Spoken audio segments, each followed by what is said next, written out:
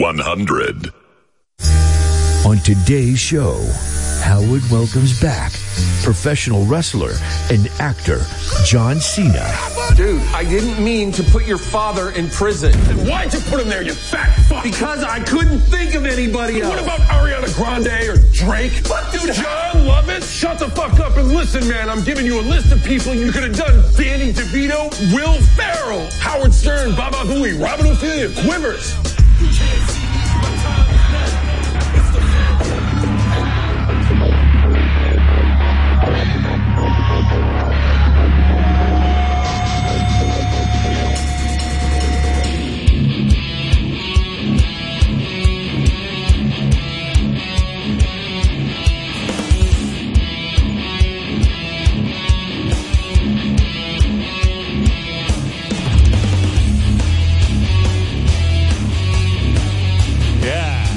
You know what this is? Here, listen carefully.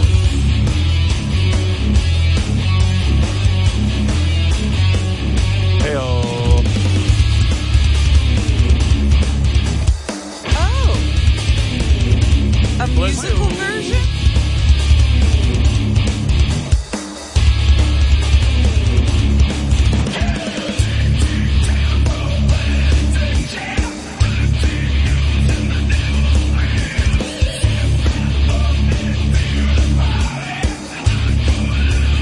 It's a remix. I'll tell you all about it. Can you hear me? Because I was saying. I heard you. I want you to hear this, though. I want the audience and you to be able to listen. The intro was so long, I thought it was musical. Just a musical bed of American Nightmare. Well, it's interesting you say that. What you're listening to is, we play this song every morning by Rob Zombie. But this is a mix with only the guitar, the bass, drums, and Rob's vocals.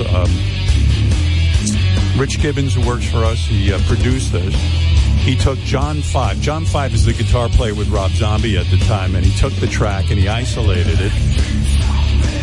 And then he asked Richard to put in a different drum track. Oh. And that's Richard on drums, our own Richard Christie, and that's Rob's stripped-down vocal. Anyway, we did that because, John Five, the guitar player, he's going to be on Howard. He's going to be on Howard 101. Hold on, my mic is slipping.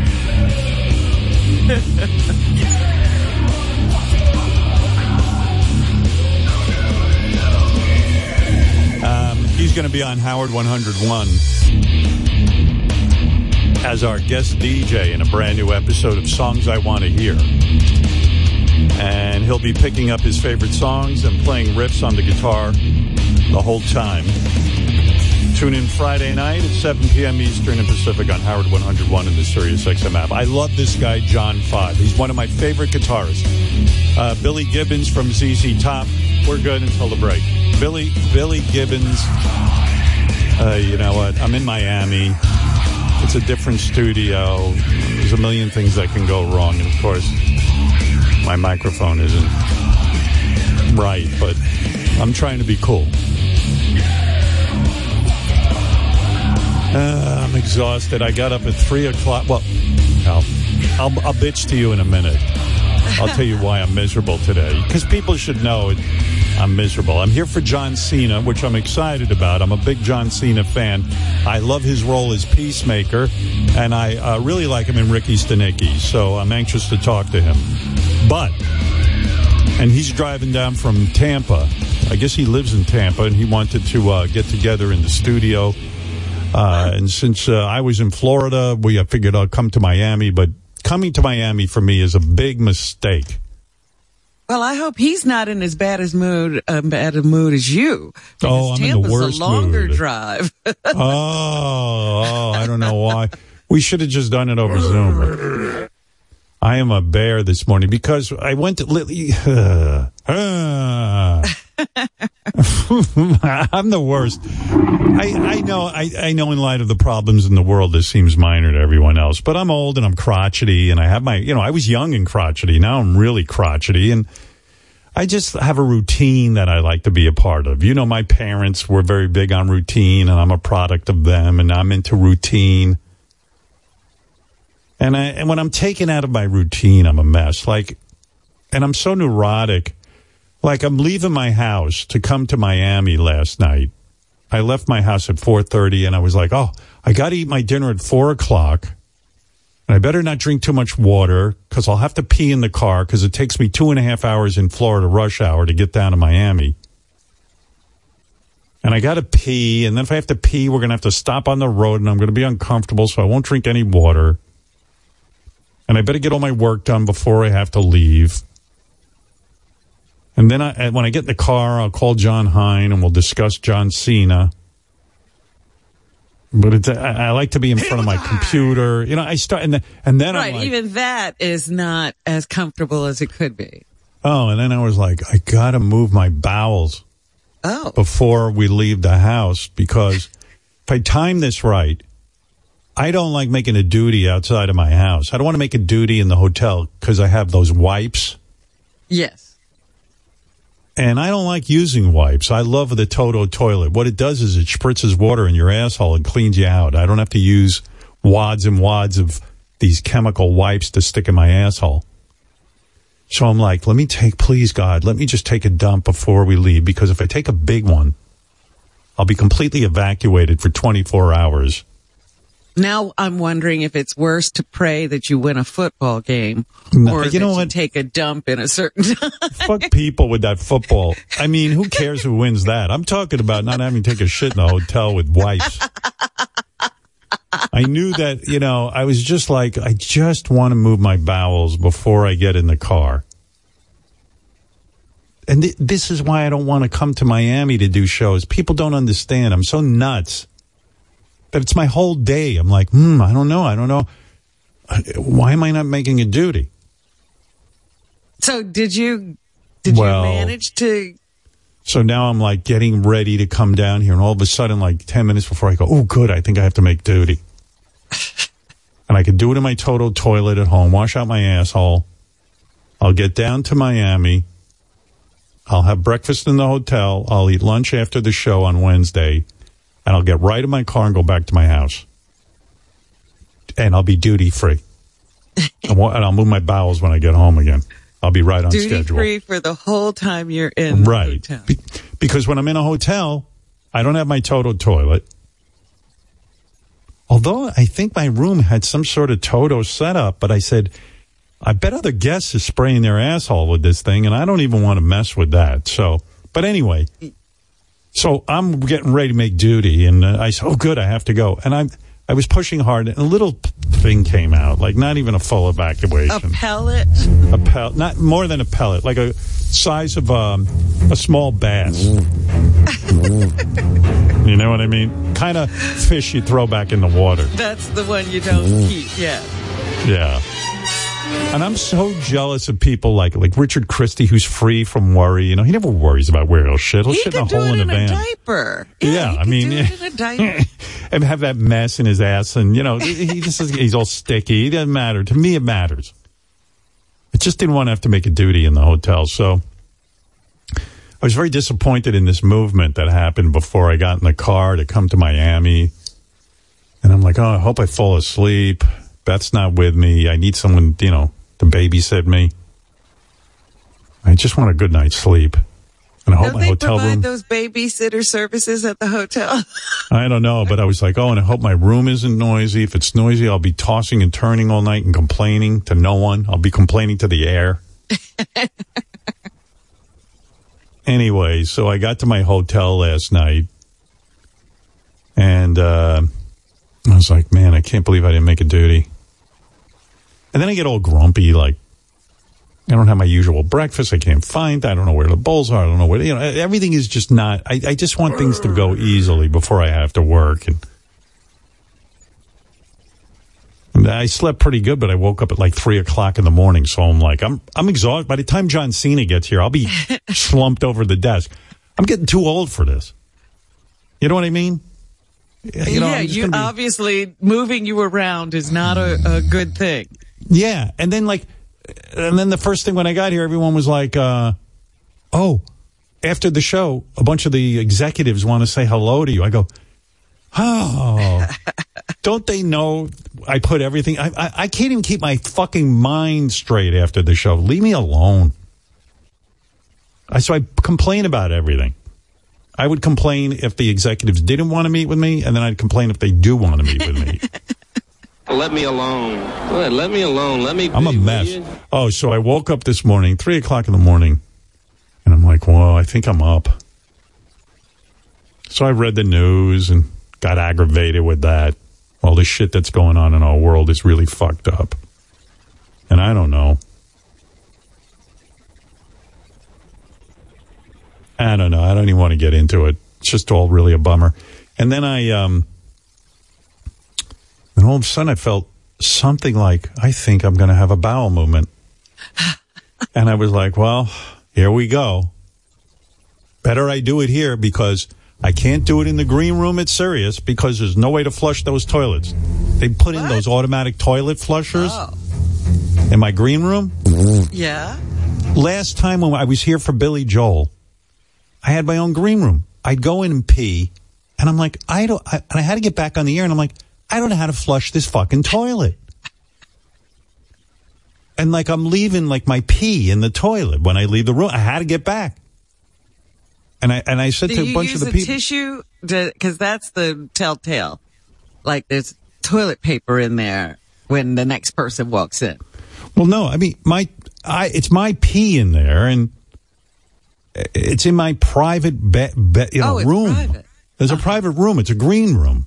You know, green room. You're in show business. Yeah, but in show business, there's guest green room, and I didn't know there was a private green room. No, I mean, the bathroom was clean, but then I peed in it, and then I leave, and I have this weird feeling. It's like if somebody comes in here, you know.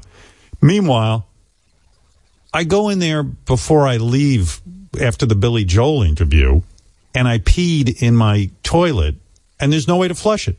I walk out. Billy's waiting outside my green room. He says, hey, they said I could use your bathroom here because for some reason they built this facility in Miami and they didn't provide bathrooms for the guests. So everybody piles into my green room. And I went, oh, okay. So I know Billy went in there and saw my urine all over the toilet. Like you don't flush after you go. Yeah, like I'm an asshole. Yeah. Cretin. Like I'm a cretin, like I'm an animal. Like Billy don't even know saw how to my use pee. an indoor toilet. God. I was like, I said to my wife, oh, God. First of all, Billy Joel is waiting outside my dressing room to use the bathroom. That's a big faux pas. Like he's standing there waiting. Wait. Immediately, he should have been taken somewhere. Yeah, and I didn't know he was waiting to use my bathroom. No one tells me, so I'm lingering in the green room talking to my wife. And she goes, oh, we should have walked out. Billy needed to use the bathroom. I go, Billy's getting for a surprise.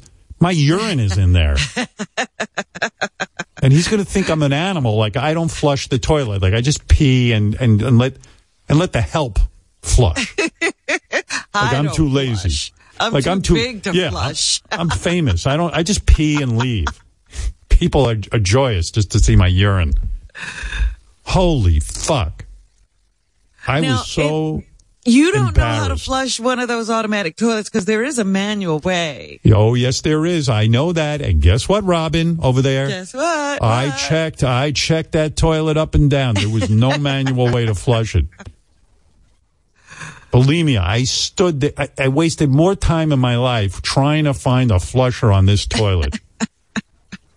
You know, when I was a kid, if you would have told me, when I was in college listening to Billy Joel albums, if you would have told me that one day Billy Joel would be waiting outside to use my toilet and that I didn't flush, like a cretin, like an animal, like a monster.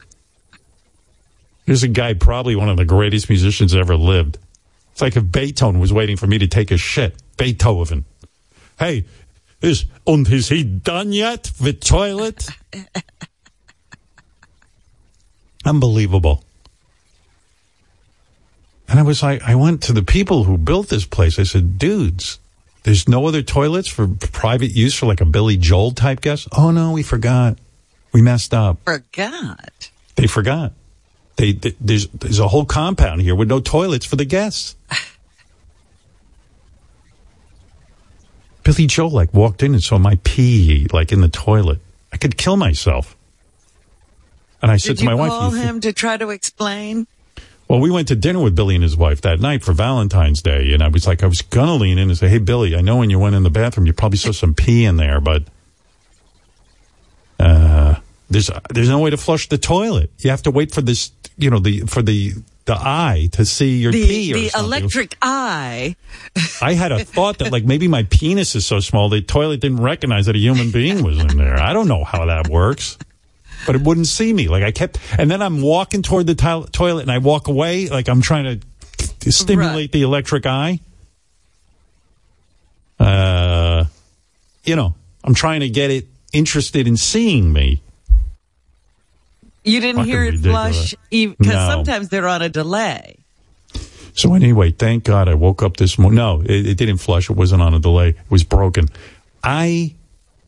So I woke up this morning, thank God, I'm like, oh, thank you, God. At least I'm going to make my duty here in the hotel. Imagine if I have to do it at the fucking Sirius where you can't flush.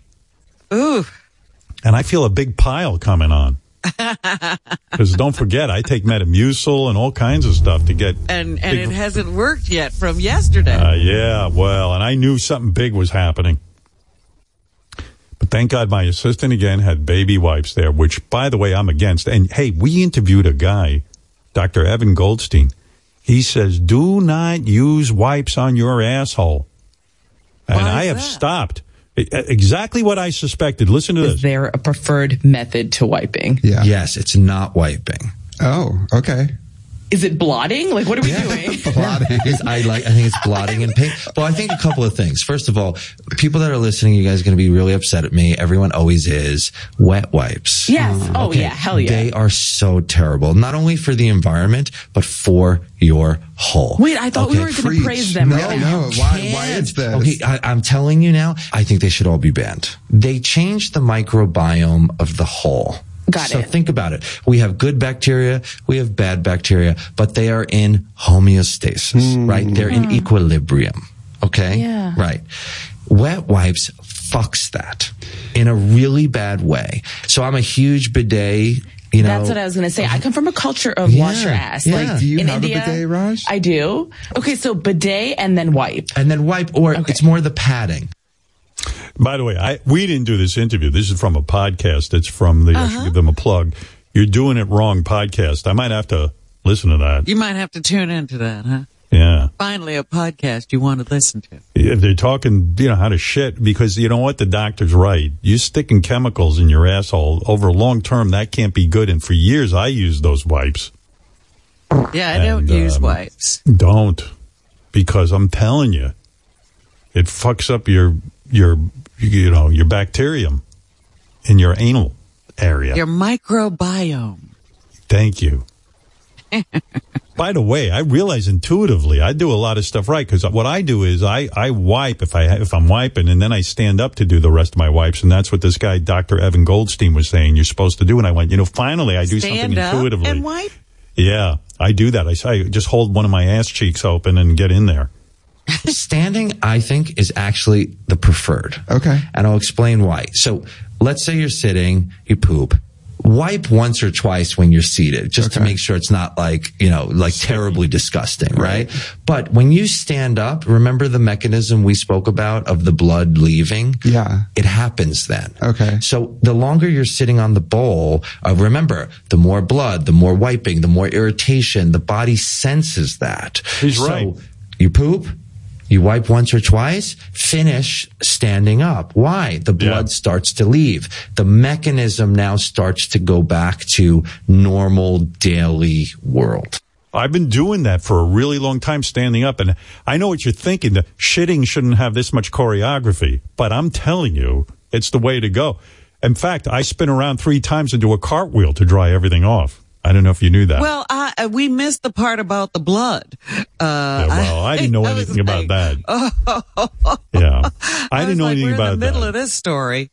Well, anyway, so I made a duty this morning in the hotel, and I was glad, because if I made it here, I know with that electric eye, that duty's going to be sitting in there the whole show, and I'm going to be distracted while I'm interviewing John Cena. Did you tell anybody about the electric eye missing you? No. I just was so embarrassed in front of Billy Joel. And then because he thinks I don't flush a toilet. And he probably thinks, God, this guy's really disgusting. He left the building and didn't flush. And I was going to bring it up. He's probably worried about going to your home now. Yeah, I haven't heard from him since, actually. Usually, there's some conversation. But, and so I had to use wipes this morning. I dug in there with my finger. I had to pull everything together.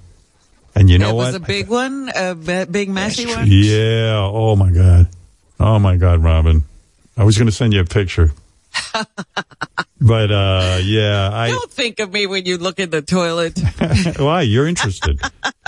And I just was like standing over the bowl, wiping myself, going, thank you, God. Thank you for letting me move my bowels before I came into the Sirius building. Thank you, because I don't know what I would do if I have to shit with that fucking electric eye that's in the building.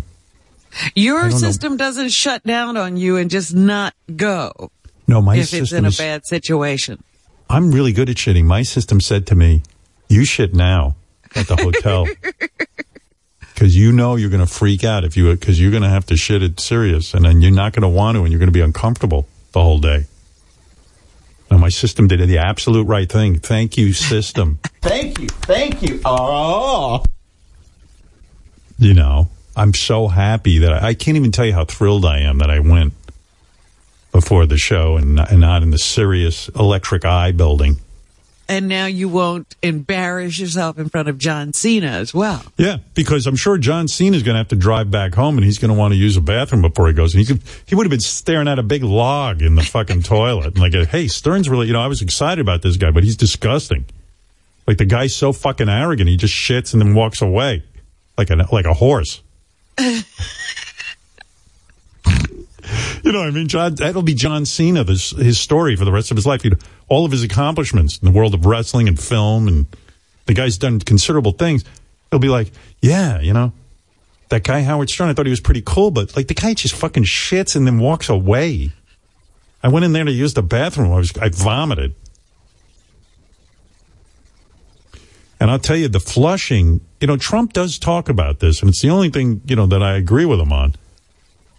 It's gotten weak. The environmentalists have actually they put a governor on these toilets. They don't flush well. So when I felt bad. I had to flush. What are you going to do with these wipes in a hotel? I had to flush them down the toilet. I flushed one each time. Every time I wiped, and I said I'm sorry to the environment. Those wipes should not be in toilets, but I got no choice. What am I going to do? Leave a bunch of shit in the fucking garbage pail? I'm not going to do that.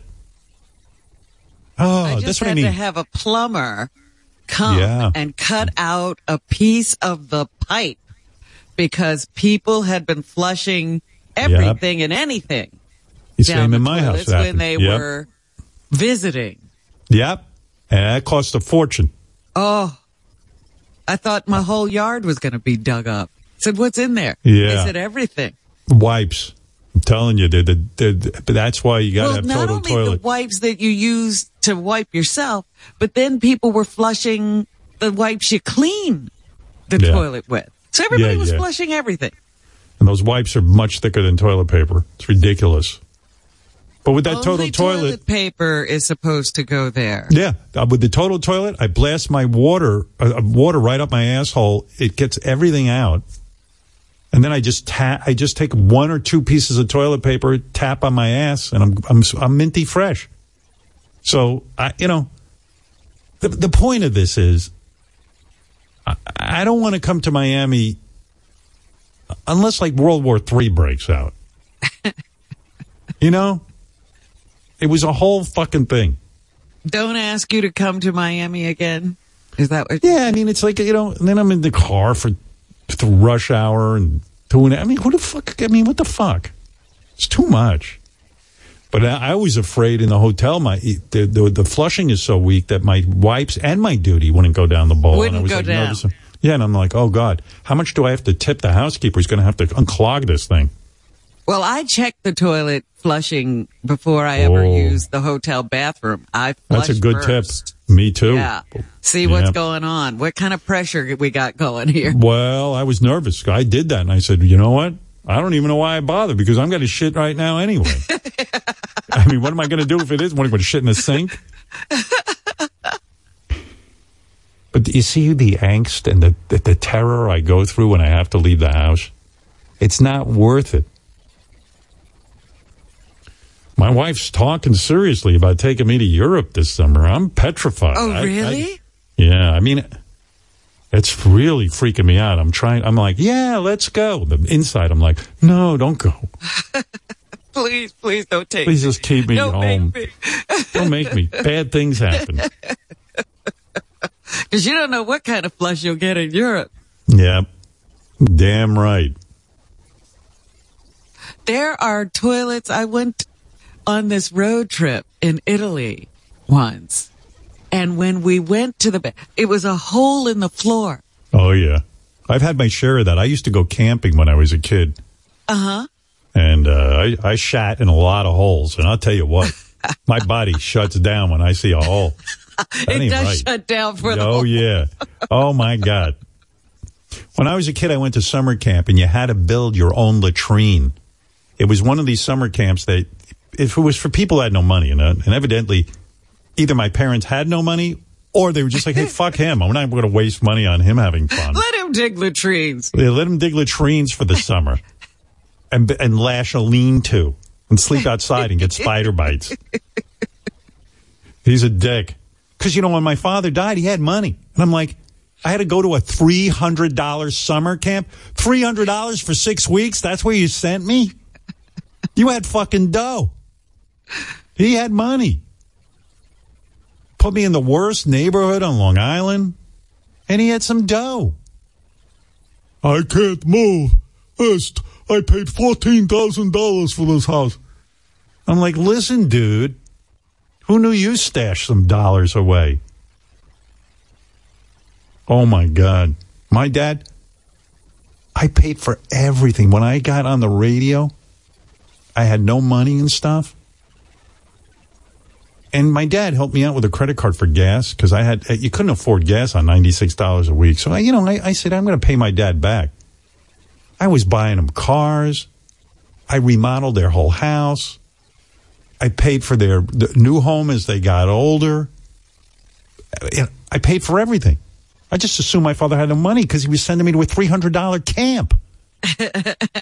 And he wouldn't fix up his house. He died. I opened up the will. I'm like, what the fuck is this? You got to be kidding me. No wonder he died. My mother goes, yeah, father was always smart with money. I said, no, he wasn't. He didn't spend it. He let you spend it. Yeah, I said he was smart with money because he had Sucker Howard to pay. My father the one bit of advice he gave me was he says, remember this phrase, sucker pays. Oh, I'm the sucker. He said that? Yeah. Oh, my God. That was his legacy to you. Remember this phrase? And I keep telling my mom, because she's talking about, yeah, father was very smart with money. I go, Mom, you're wrong. He didn't save for your old age. What he had in his will wouldn't pay for 1 year at your fucking place you're in now. I'm paying for that. Don't say he was smart with money. I'm smart with the money. Stop. Leave me alone. I was his 401k. Shaking her core beliefs. She's lived her life thinking these things. I called her yesterday when I was on my way down to Miami. Figured, let me knock that off the to-do list. Hello? Oh, hey, Mom.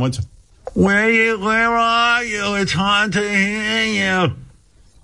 I'm in a car on my way to Miami. What? Can you hear me? I hear you a little bit. Hold on a minute. Can you help me? I can't hear Howard. It's like 10 minutes of this. What? She's doing something. I don't know. Say something. Does she is she listening to you through a speaker? speaker. She's got a setup like when Led Zeppelin played Madison Square Garden. She's got amplifiers, speakers. I buy all this shit. What are you talking about? Got a Marshall Tower in there. Yeah, a Marshall stack. They're going to interview her at Norm's Guitar about what gear she uses. So anyways, she goes, "Where are you?"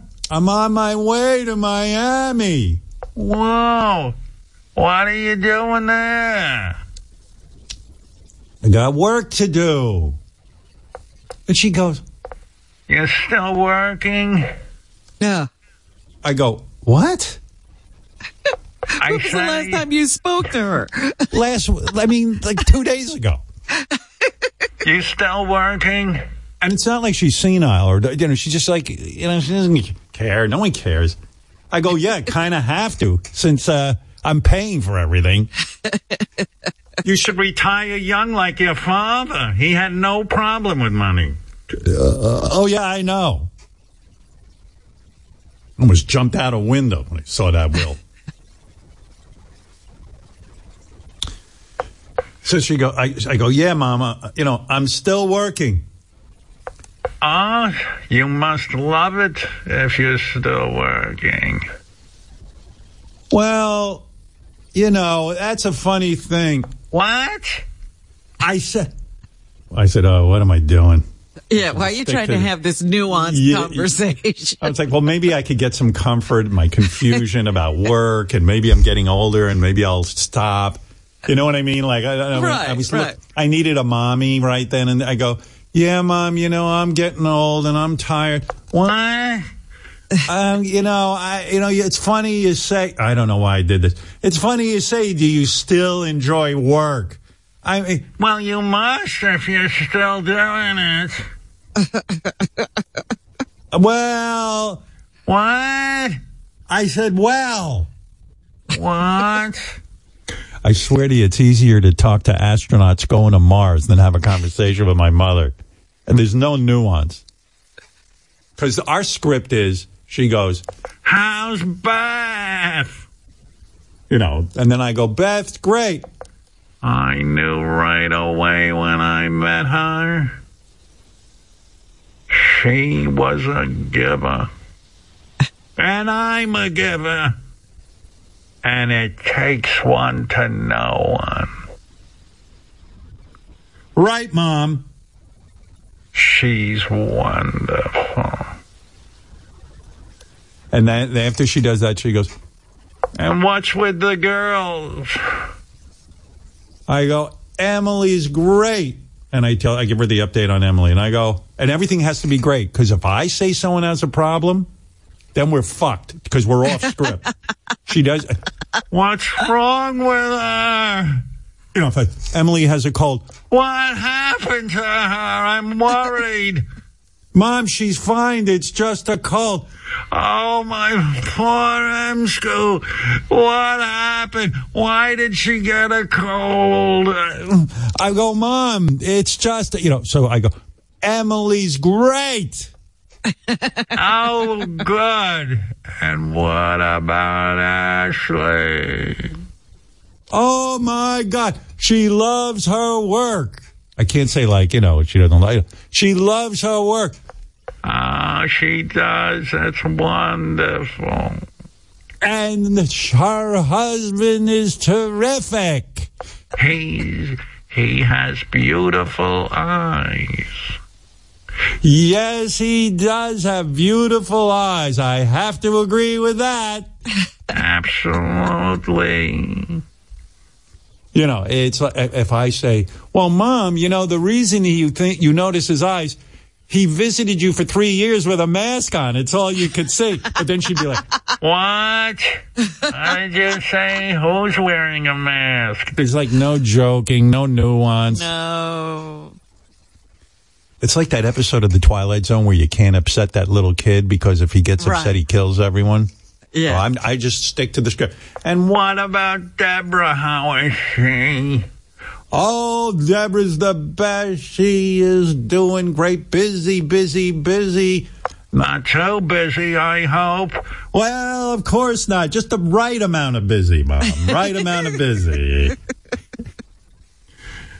And I never bring up anyone, I don't bring up the news because my mother doesn't know anything what's going on. Yeah, she has no idea of day-to-day stuff going on in politics or anything like that. Mom, everyone loves the Jews now. You should see. Oh, is that right? Yeah, they love Israel. You should see how the world's sticking up for Israel. Oh, they are? That's unusual, really. Oh, yeah. They understand what happened with the Holocaust, and they get why the Jews need Israel.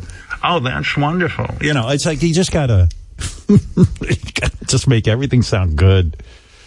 It's exhausting, can I tell you? But well, how long? Because it must be really hard in the car. Oh my God! Well, if there's any wind or anything, it affects the voice, and you can't hear. And it's got to, I got to shut all the wind. I may have to make sure all the right conditions for the big phone call. Oh my God! And then I made a mistake too because I'm ready to get off the phone, and I go, Mom, are you eating? What? You're eating enough? I'm eating as much as I can. What are you eating? What am I eating? You'll have to ask the aide. No. Hold on. Can you come here? Please? Mom, no. Mom, I don't care that much. Please. And then, Hello? My mother wants you to tell me what she's eating. It's like now I'm having a conversation. I don't even know where my mother went. It's like... I'm on my way to Miami, and I'm worrying about shitting. It's misery. But when I'm alone in my room and I'm just... painting. You got your Toto toilet. Toilet. I'm all set. Yeah, Robin, it's too much for me, everything. It's just, I'm the most miserable person in the world trying to be positive for the most other miserable person in the world. You know what I mean? Yeah, the sun'll come out tomorrow. Bet your bottom dollar that tomorrow. Come what may, tomorrow. Oh my God. Yeah, you're an optimist compared to her. Oh yeah. I'm but who's making me feel better? No one. The psychiatrist. I get 45 minutes with him. I'm like, please don't hang up. How much for another session? Can we do a twofer? It's Tuesday. Two for Tuesday. You want back-to-back 45s? Yeah. Hey, it's 2 for Tuesday with Howard Psychiatrist. Too old for this shit. Oh, so what I was saying is, we're doing a fabulous special. I got sidetracked with my duty and everything else.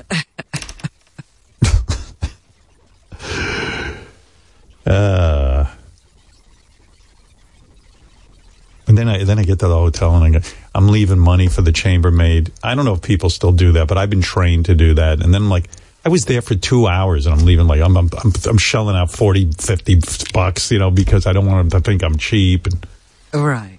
Then I go downstairs to leave the hotel and I don't have any bags or anything, but some dude opened my car door. And I was like, uh-oh. He's waiting around for a tip. I just want to get it to this Miami studio, see Robin, yap up for a little bit, and then talk to John Cena and go home. Well, that's the thing about traveling, tipping. Oh, my God. So I had a 20 on me. I had to give the guy $20 for opening the door. I know. I love when that You know what I mean? I'm out of all the small bills. There's and I'm trying money in here. And I'm running late, and I'm trying, and it's like running the gauntlet of various things just to get to the car and get it here to Miami. But I'm like, I better take some time here. And I'm rifling through my bag looking for a 20 or 10. If I had a 10, it would have been enough, but all I had was a 20. I know. I don't even know how much, if you have bags, how much is it a bag anymore? It used to be. Who the fuck knows? But I said that can't be, the same as it always was. Here's a tip about traveling. Stay home. You don't have to sit there and wonder, you know. Oh, my God. Hi, to Billy in West Virginia. What's on your mind? Howard, Billy Joel is not thinking about your pee. Sure he is. He is not thinking about your pee. And most likely, if he saw that there's pee in that toilet, he doesn't think it's yours. He's not thinking that's your pee. No, he's not thinking about it. He knows it's mine. I'm the only one using the room. You're wrong. He knows. They said this is Howard's green room. He got Elle McPherson in her prime and Christy Brinkley. He's not thinking about your pee. He was thinking about my... He's writing a song about it now. This is the next song he's going to write. See what I mean? This is why I don't even want to bother doing the show anymore. I realize my audience is full of morons. What is going on? This guy doesn't understand what I'm saying. No. Of course Howard, you noticed that. Howard, Billy Joel ain't thinking about your pee. With all due respect, sir, you don't exactly sound like someone who worries about anything. But also, how do you know what a Billy Joel would think or what he concentrates on? Right. He's a genius. That's right. Believe me, he's looking at the toilet before he pees. Mike, you're on the air in Maine. Go ahead. Good morning, Howard. Good morning, Rob. Good morning. Go ahead. Stop with your shtick. Go ahead. Howard, well, I got two things if I could, but first, one thing. That's it. Go. All right. Robin, many years ago, you went and got your bras resized, and you came back and proudly proclaimed you were a 34G. We keep hearing songs about double G, double G, double G. You're a 34 single G, correct? Well, that's I'm a good question. G now, I went up to a double G, and then I came back down. Even and with you all that on the show? Even she has not announced that to anyone. She's keeping that to herself for some reason. You just didn't hear it. Well, let me ask you something. I listen to every second of the show, Howard. I don't know how I could have went up to a double G and then back down to a G. I listen to every second of this show because I'm forced to. And Robin, let's get it on the record. Okay. The history of Robin's breasts. I too remember when you announced you were 34 double G, which was phenomenal. Because not only you had it was phenomenal. It was phenomenal to everyone because you had breast reduction. You know what I mean? And you were 34 double G. Okay, your tits grew back bigger than before, right? They grew back better and bigger. Surgery. Is that correct, Robin? Yeah. It was like God said. I hung up on him. He's annoying you. All right. All I know is, it's like God said. You know what, Robin? No. You are going to have big tits. Your I don't care how tits much belong this size. Yeah. I remember the voice of God said, "Your tits belong big size." They came back with a vengeance. But anyway, just to clear up for the audience, you went up to double G. 34 that double was G. when I got fitted, remember? Yes, I thought I was course. something, and then somebody told me about this bra shop. And I went to the bra shop, and they would size you. How many people in the world? Double G. Did you almost fall over? Yeah. I mean, how many people in the world are a double G natural? How many people? Zero. You're probably one of 5. I knew a girl in high school. Yeah. Now, I was a kid then, and so I wasn't wearing, I must have been a C or something. Can't imagine. And, she said, my mother is an F. Oh. What? And she has to have her bras made. I was God. oh my God. You became petrified. When you were a C, you were probably very happy. You probably loved your C cup.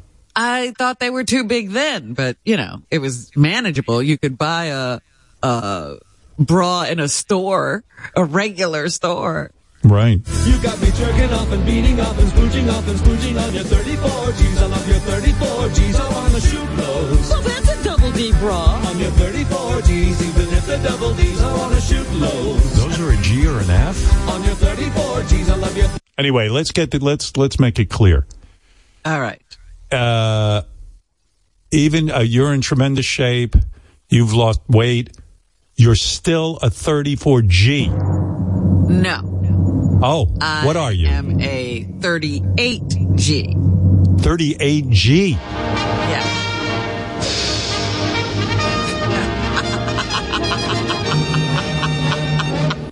She's got 34 G's, the biggest fucking melons that I ever did see. Won't you whip them out and let me give them a squeeze? We got to revise all these songs. 38G. 34 G's. All right, well, there you have it. There's the answer, Mike. Big juicy brown bounce around memories. Take off the bra and they hang to Anyway, her knees. I wanted to say, when I admire guitar players so much, so the reason I opened the show 45 minutes ago, this was a long way to get here, with the guitarist Can you remember the song? Yeah, it was. We opened the show. You should hear it. The guys took the song by Rob Zombie and isolated guitarist John Five's guitar work, because John Five is going to be our guest DJ on a brand new episode of Songs I Want to Know. Does anybody follow this? I mean, I'm drowning in words. John Five is one of my favorite guitar players. The guy is phenomenal. So I'm happy that he's doing it. I suggest you listen to it. He played guitar for Marilyn Manson, David Lee Roth, Motley Crue, Rob Zombie. And what a phenomenal talent, a phenom. So there you go. When I should hear, I'll tell you what, here's what you're in for. This is the riff isolated that he was playing that day.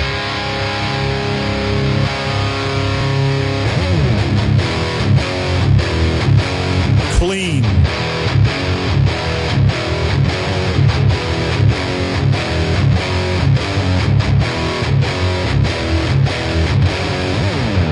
I haven't played that in 10 years. Yeah. This guy, he's one of these guys like Billy Joel.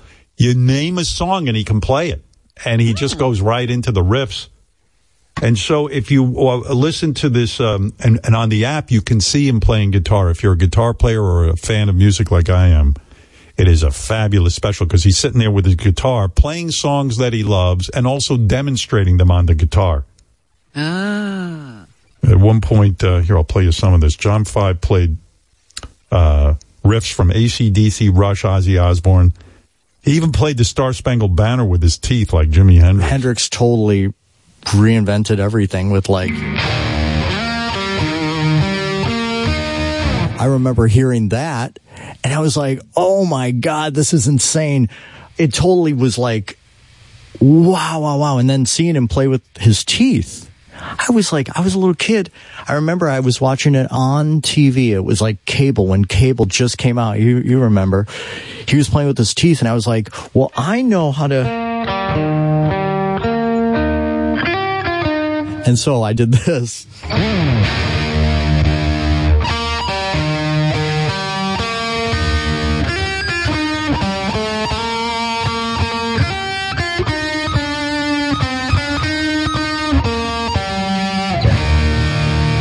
And I chipped my tooth, and my mom was so mad at me. He's got great stories. You'll love this special. He does a thing in this special where he's talking about the band Queen, and he says he learned a crazy little thing called love on the guitar. And he said, I love the bass line. So he's sitting there, he's playing all the bass and the lead and everything all at once. Crazy Little Thing Called Love by Queen. You'll love this. I loved Elvis, and this song is like their Elvis type thing. Even the riff, you know.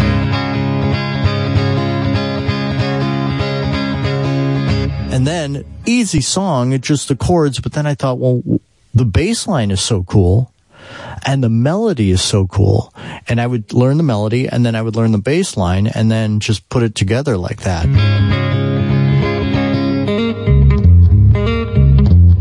This is great. Listen to this. That's all him.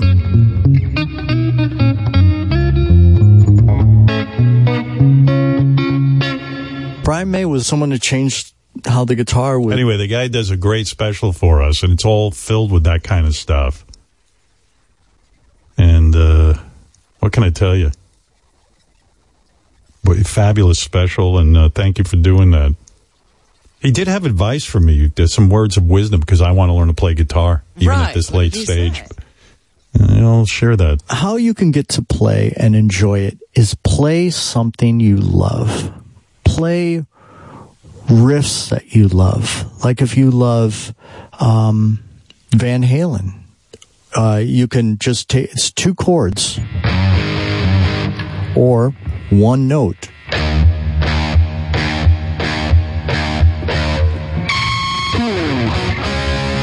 Or anything that you want, or even if it's like a Metallica song. Play what you love and sit with it in your lap, watching TV. When you're with Beth, hanging out, watching TV, have it in your lap and just strum. And you'll never put it down. That's how it was for me. You know, Leslie West used to give me the same advice. He said, Howard, just sit there with the guitar when you're watching TV and strum it.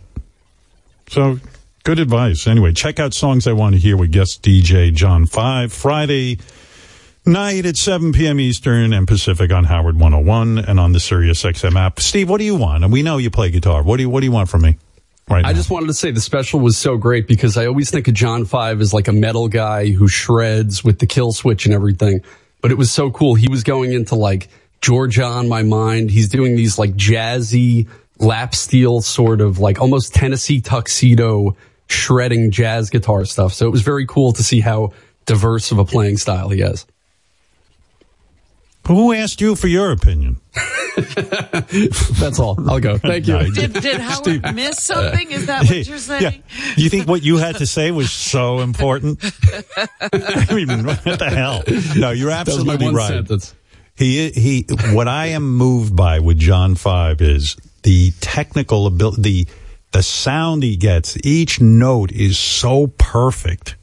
There's no clams, as Billy Joel would say. And it's just John 5 and his guitar, no pedals, no effects. It's just him making these sounds with the guitar. It's whatever. All right, enough. How are you? All right, pal? Doing good. I almost contacted you for advice. I was buying an amplifier. I needed a little amplifier so I could plug in. But I went to Fred, and Fred gave me good advice.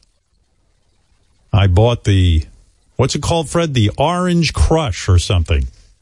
You know this amp, Steve? Oh, that's cool. Yeah. Is it like, is it a combo amp or a stack? Yeah, it's a combo. That's badass. It's 20 watts and it gives you everything. It'll keep you really, really busy. And you'll sound like John 5 in no time. He's such a wise ass. Yeah, I should sound like John 5 in a week as soon as I use this amp. No, as soon John as I plug it. Yeah. No, John is an amazing guy. He was inspired by watching Buck Owens, the Buck Owens show. That's how he got into guitar playing. Wow. What do you think of my statement, boys, that Billy Gibbons is the best guitar player around today? What do you think of that? Who wants to debate me on that? Steve? One of the best, for sure. I mean, one of the best of all time. The number one?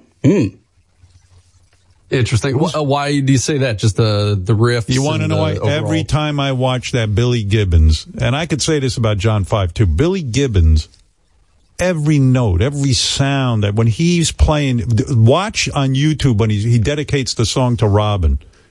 It's unbelievable. He's just playing these notes that are so clean and crisp, and they're moving, and he's singing. It's just amazing. I don't know. Anyway, check out John 5. He's right up there with Billy. They're calling me Howard Zero. That seems to be my new name when I pick up the guitar. What is Howard Zero? Yeah, that's my name, Howard Zero.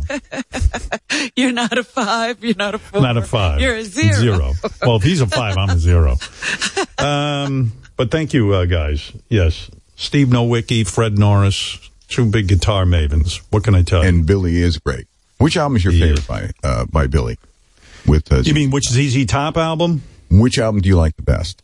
Now that's a tough question. Which album do I like the best?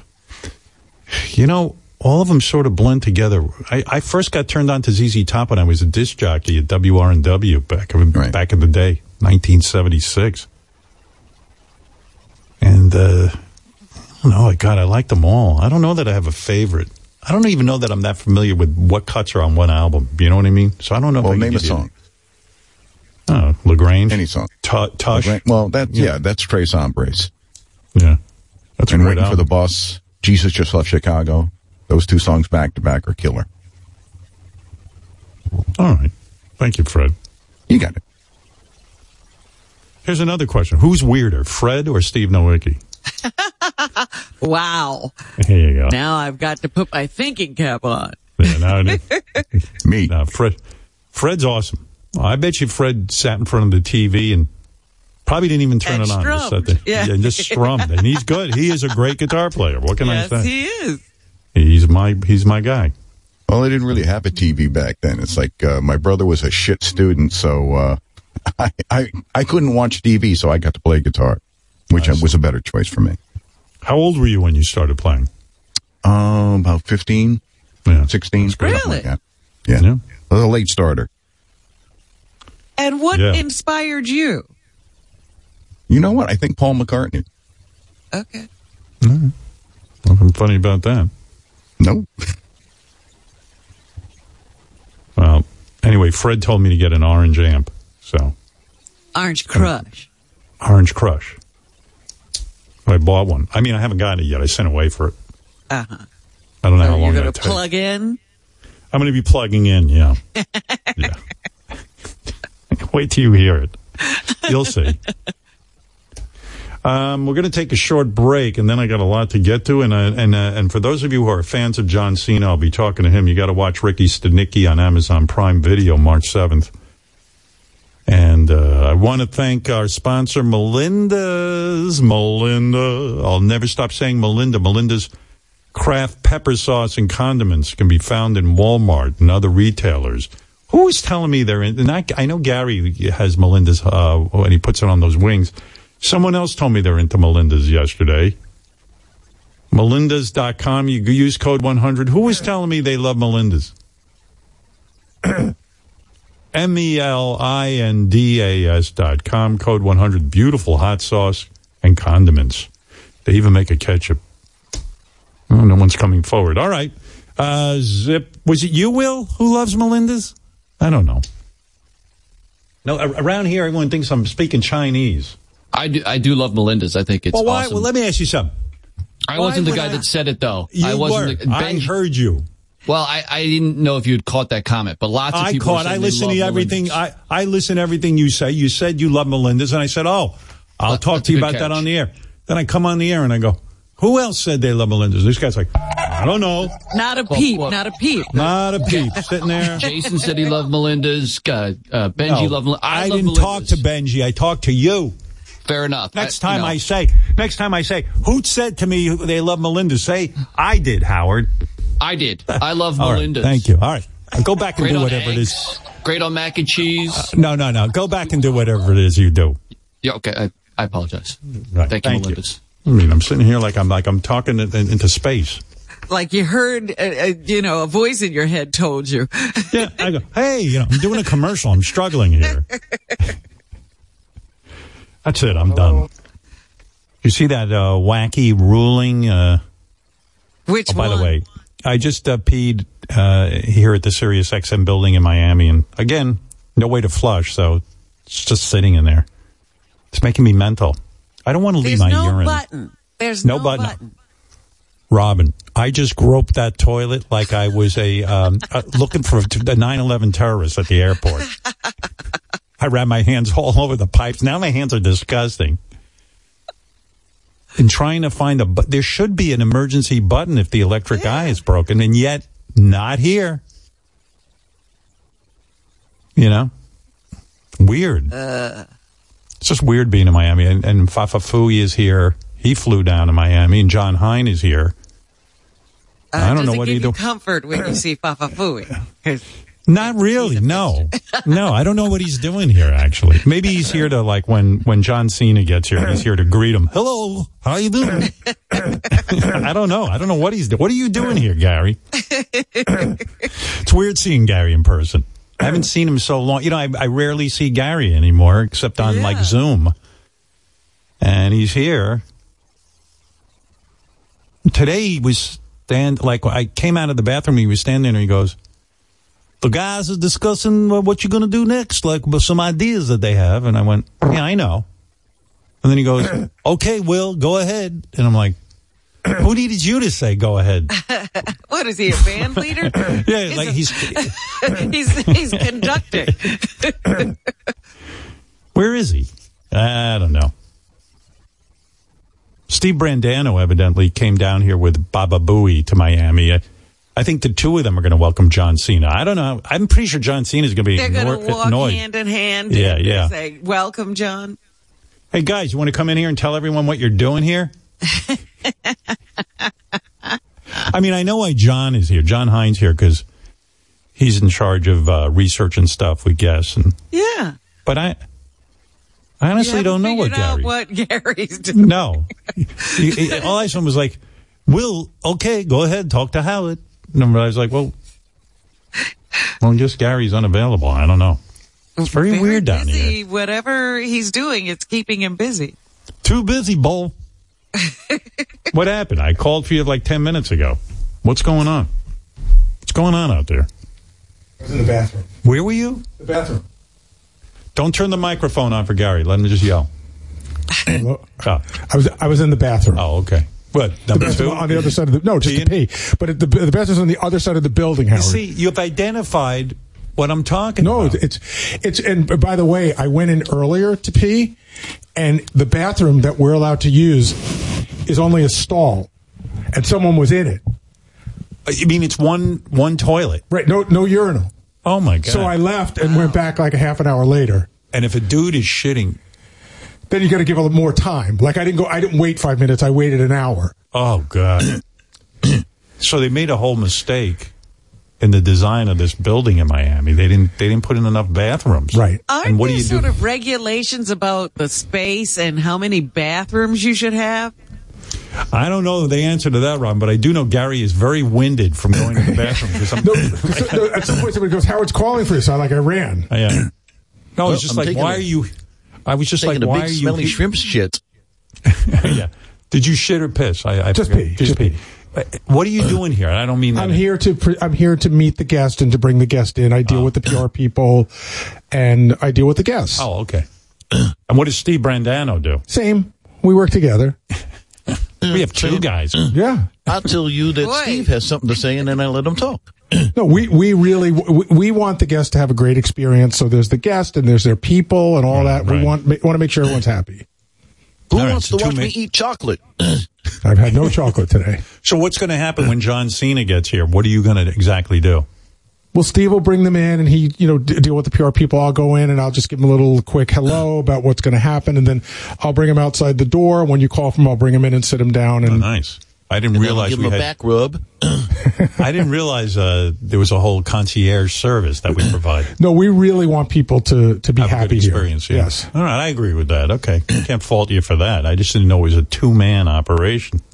Oh, it's two-man operation and then some assistants. Oh, really? Yeah, there's people to make sure that that they have what they want to eat. There's people that wait for their car outside when it pulls up to bring them in. How come I can't get any of these services? I don't know. No, nobody bothers with you. No, I'm walking around trying to flush a toilet. I'm there examining the toilet for. Hey, based on what you're saying, I'm a pretty lucky dude. At least I got my own toilet. Do you have an automatic flusher? Oh, no, you don't have a urinal, so. Yeah, but I don't either. No, the toilets are the toilet. The shitter is an automatic thing, but there's a button you can push. Where's that button? It's like on the top. It's not a handle. Yeah, it's like there's a black thing on top, but there's a little silver. It's almost like an. I have that, but I pressed it. Nothing happened. Yeah, I don't press it unless I poop. I felt really weird just now. I just left my pee there. I don't do that. And I told you, Billy Joel then walked in after me, and I mean, it should go within 30 seconds of you leaving, because it is on some sort of automation. Well, hey, John. Hey, Howard. Weird seeing John Hine in person, too. He shaved his head. Like, now he's almost like, he's got like a cue ball on top, but you leave a little bit of hair. But I'm running out. Yeah, it's like that close shave kind of thing where but you know what's stubble. weird? It's weird because I'm looking at you up close. You have a full head of hair. I see growth up there. I do have growth, but I have growth only in certain places. Like there's patches where I don't have it, and it's better where it's just like this, apparently. Howard, you know there's a whole discussion that Rasan especially is the one pushing this, that John should just shave the head. And John doesn't want to go there. But he's just like, you might as well, you've lost it in the places that you want, just completely shave it. And John's gone as low as he can go without shaving it. I can't do it. Yeah. I can't do it. I don't know. I think John's like he's trying to figure. It's a hard thing if you got like patches of bald, you can't grow your hair in. But he wants to demonstrate to people that he does have hair. But you know who he looks He's like now got when a he shaves very strong hairline on the sides. Yeah. Like there's plenty of hair on the sides and the back. There's a lot to analyze on John. It really is. I'm realizing that now. It's almost like looking at a planet through the Hubble telescope. Yeah. But John has all his pubic hair. I remember when you were doing that sports TV show, they used to pepper or sprinkle in some powder on your head that made it look like you had hair. Correct. Yeah. They had these like hairs that attached to the existing hair, so it looked natural, which it kind of did. It did because John and I went to go see Billy Joel one night, and John came and met me. This is 10 years ago. John met me right after. I was like, man, your hair looks good. He goes, yeah, it's all going to wash out when I take a shower tonight. Yeah. Too bad you just can't like have those people every day come pepper your head. I could buy the pepper and do it, but then I've got to do that every single day, and I would probably screw it up.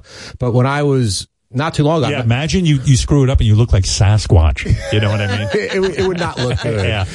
Oh, what happened to John? He overdosed on spray for his head. He peppered it a little too much, and now he's got hair on his face. The best part is if it ever rained, I was screwed because then my head would start dripping. Like Giuliani. Yeah. Exactly. And it was like, so if I had immediately like, find an umbrella or duck in someplace if it was a nightmare. Yeah. But when I was younger, I had hair like yours, thick, lush. And I was like, if I ever get to this point, I'm not going to get plugs. I'm not going to fake it. I'll just deal with it. But now I'm in that in between stage where I'm too scared to shave it all off because I like having my hair. But I don't have enough hair. You could have done the hair plug thing and filled in a little bit. I don't know. I just think nobody does that well. You know what? Who gives a fuck, really? You're getting laid. You're fucking your wife. It's not like you're on the prowl. You know, it's one thing if you're out there. She seems fairly satisfied with you. And, fairly. I mean, who knows? She doesn't seem exuberant. Yeah. No, she doesn't look like she's jumping for joy, but you know what I mean? She's still with me after 33 years, so I mean, there must be some reason. That ain't my hair, I'll tell you that. There you go. Well, all right, pals. Good to see you boys. Good to see you. I mean, there's an explanation. Fafa Fohai and John Hine. Yeah, I couldn't find Gary. I didn't know where. I was looking for you to try to get you in here, but now I know he was in the bathroom. He was in the bathroom waiting. I was peeing in a wastebasket. I was 7 blocks away taking a leak. It really is literally 7 blocks away. But see, that's what I'm saying. A building that big, it's supposed to be regulated that you have a certain amount of toilets. Yeah, it is kind of nice to be out among people, actually, because, nowadays I'm pretty isolated. So, here in Miami, it is somewhat enjoyable. It's just a real hassle to get here, and it's also quite expensive. Hotels and everything else. It's like, it's a lot. It's Miami. Yeah. It's always booked. Miami's unbelievable. I took a walk down Collins Avenue, which is where my grandpa used to live. Mm-hmm. Who I thought was like a really good guy until my mom explained to me he's not. Once she got old, she finally spilled the beans and said my grandpa was like a terrorist, like just like a really tough guy, And I said, so Mom, why'd you lie to me all these years about Grandpa? She goes, well, I wanted you to have a good relationship with him. I go, yeah, but why'd you even want that? If Grandpa was a scumbag, well... She didn't care about scumbag rubbing off on you. Oh, it rubbed off. Because she tells me what a scumbag my grandfather was, and then she'll tell me in the same breath, she goes, yeah, just like your grandfather. Sometimes I look at you, and I think I'm seeing my father. And I'm like, dear. Oh, you mean the guy who was a scumbag? Okay. That's great, Mom. Thank you. I come from such a long line of scumbags. It's unfucking believable. I have a grandfather, a great-grandfather, I think. According to my mom, like now she's spilling the beans. Oh. Like now I'm finding out everything. Everything was like perfect when I was little, you know. She didn't want me to hear it. Now you're really hearing about your lineage, where you come from. Oh my God. Like all of a sudden, your grandfather threw us out of the house when we were 9 years old and sent us away. He tried to throw us in an orphanage, but he couldn't get us in, so he pawned us off on relatives. I go, sweet grandpa? Yeah, he wasn't so sweet. The other day I said, hey, tell me again about grandpa. She, don't bring it up. Oh, my God. I was like, oh. Yeah, my family tree is filled with shitheads. It was crazy. I told you, I got a great-grandfather.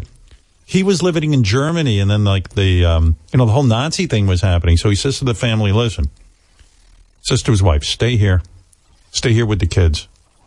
I'll get to America. Let me make some dough. Because, there's got to be some opportunities there. And I'll send for you, and we'll get you over to America, and we'll get rid of these whole Nazis. So, we'll get them out of our lives. So he gets here, meets a chick, hooks up with her, starts a whole new family, and didn't bring anybody over. Never thought about the family back at home. Yeah. I was like, oh, Mom, tell me more. You know how like stability in that family. I go, well, what happened to his family in Germany? Oh, the Nazis killed them all. Oh, okay, gotcha. At least they didn't have to live with the shame of being abandoned. Yeah. I'm sure they had a great story to tell the prison guards at the camp. Oh my God, I was like, no kidding. So, I come from a long line, evidently, of scumbags. I didn't know it, but I guess is that what Stern means in German or something? No, this is on the other side of the family. The Sterns, they were pretty good. The Sterns were good, okay. but my mother would say to me every day, "You're not a Stern, you're a Schiffman." Oh, I go, what does that mean? You're not like them. You're like my family. Oh. They do shtick, and you full of shtick. So, like I said to my mom, is it bad to be a Stern? You're not a Stern. So I don't even. I walked around thinking, I think that's good. But now the more I think about it, it might not be so good. Yeah.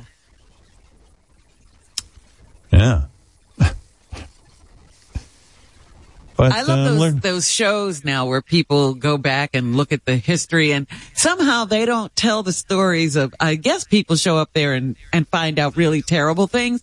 They never air those. Everybody they talk about had, some royalty in their family. Oh, yeah. I interview musicians. They go, yeah, my father was a orchestra leader. My mother was a musician. My grandfather was a musician. Oh, yeah? What was your family? Oh, well, let's just say one abandoned his family in Germany and the other one threw his family out of the house when his wife died. Oh, fabulous. Tell us more. Yeah. I tell you, I walk out of some of those family remembrance meetings and I'm shaking. I'm like, what the fuck? Anyway, what I was going to say is, did you hear, Alabama is like, they don't even get the concept of the country. I hate to say it about my fellow Americans, but the Alabama Supreme Court, if you can imagine there's an Alabama Supreme Court. Who's on that? I don't know. We got to look into this because they just ruled that these frozen embryos are people, not even like they're people and they have full rights. And when they asked him, how'd you come to this conclusion? They said, well, it says it in the Bible. They started quoting the Bible. They have frozen embryos in the Bible? When the dudes on the Supreme Court start quoting the Bible in their decisions, the whole concept of the country is completely gone. Yeah. Separation, church to state, the whole thing. It's just like out the window. It's like, what? Well, just imagine you're somebody, because apparently the case was based on an accident. This family, this couple had frozen embryos at this company that's supposed to keep them safe for you, and they were dropped and destroyed. And they were charging wrongful death. Yeah, murder. Yeah. And so the judge went right along with them and said, yes, that was a death because those were people. Yeah, we're going to have to stone those people to death. Right. But what happens now? So they've told you, women, that they're in charge of your uterus. They're in charge of all reproduction for you. Yeah. And so if you have some frozen embryos, they may one day make you. Oh, they'll force you to have them. Yeah. Yeah. That's what they're talking about. You know, look, I'm not running for president, but I think I could get elected just saying, when I become president, we're going to make Alabama part of Mexico. It's no longer going to be in the U.S. We won't have to pay for them. Don't want Alabama when they hear decisions like that. You don't think Mexico will take Alabama? No. Do you know the Alabama Supreme Court has 9 justices, but only 4 teeth between all 9? Yeah, I was in Alabama once, and I flushed a used condom down the toilet, and I got arrested. They said that's a baby in there. That's right. Yeah. You just flushed a baby down the toilet. Yeah. It's like the Taliban was on the Supreme Court. Did they go to law school? Did they know the concept? The Bible verse the Alabama Supreme Court is citing, quote, "Before I formed you in the womb, I knew you. Before you were born, I sanctified you." Jeremiah 1.5 or 1, whatever that 2 dot thing is. 1.5. 1 2 dots 5. I forget. Yeah, me too. Hyphen. That's not a hyphen. It's something like a hyphen. Jeremiah. I mean, what I colon. You can't quote the Bible in a Supreme Court decision. The Bible was written by a dude. And a dude who wasn't around when there were frozen embryos. He didn't know about that technology. Listen to this. Director Sam Mendes, who's evidently a real important director because he did American Beauty and Skyfall. Those were. I remember American Beauty. Great director. Yeah. Anyway, did you hear this? He's making 4 separate films about the 4 members of the Beatles. Each film will be from the Beatles' point of view. All 4 films will be released in 2027. I can't wait for that. That sounds like so amazing. And you can compare the films, because they'll be talking about the same incidents, but from their point of view. So in other words, it'll be the Beatles interviewed separately. I don't even know what it is. I don't know if it's an acted movie. Oh, an acted movie, or if it's a documentary, but he said it's 4 independent films from each of their points of view. I love it. So in other words, you might see an actor playing John Lennon and you see him growing up and then he meets Paul, George, and Ringo. Right. Oh, wow. But it'll be his story about that. I think that's really cool, but remember that guy we worked with? Never been done before, yeah. Remember the guy we worked with? At the time he used to work our dump button, but it was Andre, good guy, Andre Gardner. Yeah. He's a DJ down in Philly, and he's a big Beatles guy, and he's against it. He doesn't like it. Gary, I don't want to put words in Andre's mouth, but why is he against the Beatles movie? I'm excited about it. He should be excited about it. He doesn't even know what's being done. How could he object? Gary was telling me Andre's against it, but maybe Gary's got it wrong. Sometimes, what do you hear? He has a public Facebook page. Yeah, go ahead. Which I follow him on. So I follow him on Facebook too. So he's always talking about Beatles stuff. So I don't have the exact wordage, but it was basically, the words were like, "Hey, we just got 3 amazing documentaries. I don't know why we need this." Well, what is he? Well, you can't get enough. I mean, why not? Why not have this? I think probably my guess would be he likes to know what actually happened instead of speculation. Well, it's going to be based on I'm guessing. Really? Gee, I'm a little shocked. I was kind of excited about it. Well, it doesn't mean you have to not be excited because Andre objects. Well, Andre's a Beatles expert. If he's not excited, we can't be excited. But it's funny, like you complained, this is what I thought you would say. You complained that you liked it, but that documentary was 7 hours. I loved it. So you're going to watch 8 hours? Yeah. Okay. What else do I got to do? I wish every movie had the Beatles. I wish the new movie Ricky Stenicki had the Beatles in it. These Beatles films are planned for release in 2027. What year is this? 2024. I'll do the math for you if you'd like. Okay. All right. 25, 26. Hold on. 27. So in 3 years, we'll have these movies. Yeah. Now, are they all coming out at once, or are they staggered? I just learned they're of coming this. out at once. Wow. All right. It's so weird seeing Gary in person. Why? I don't know. It's just staggering. I mean, over Zoom, your features are softened. I don't know. It's very severe here. Nah, it's good seeing you. I don't want. Listen, I appreciate seeing you. You were in a good mood this morning until I heard about you shitting and stuff. Yeah. I really wasn't in a good mood.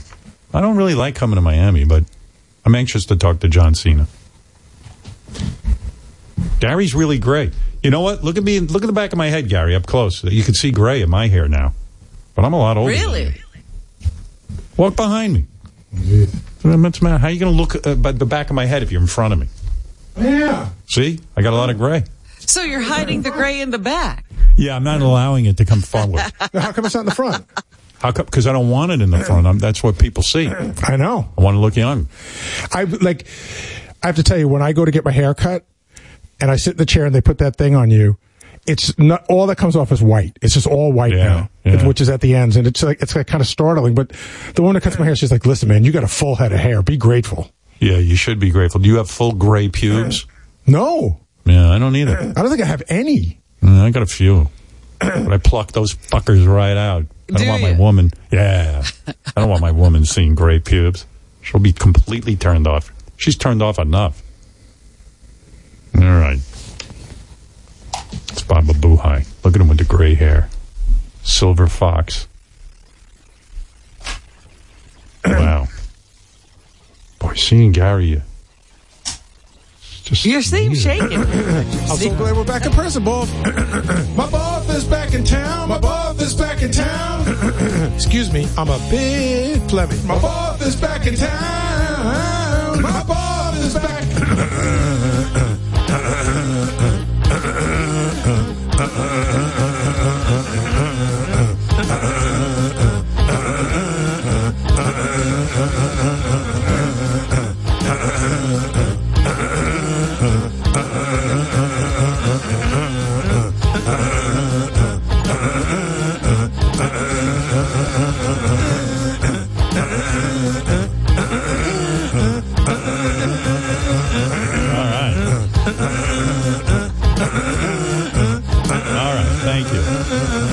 That's all real phlegm, no overdubbing. I just want to make that clear. Wow. Let me just, since you bothered to write us, I will read some of this. First of all, Jimmy Jam recently hosted an episode of Songs I Want to Hear, which is our new feature on Howard 101.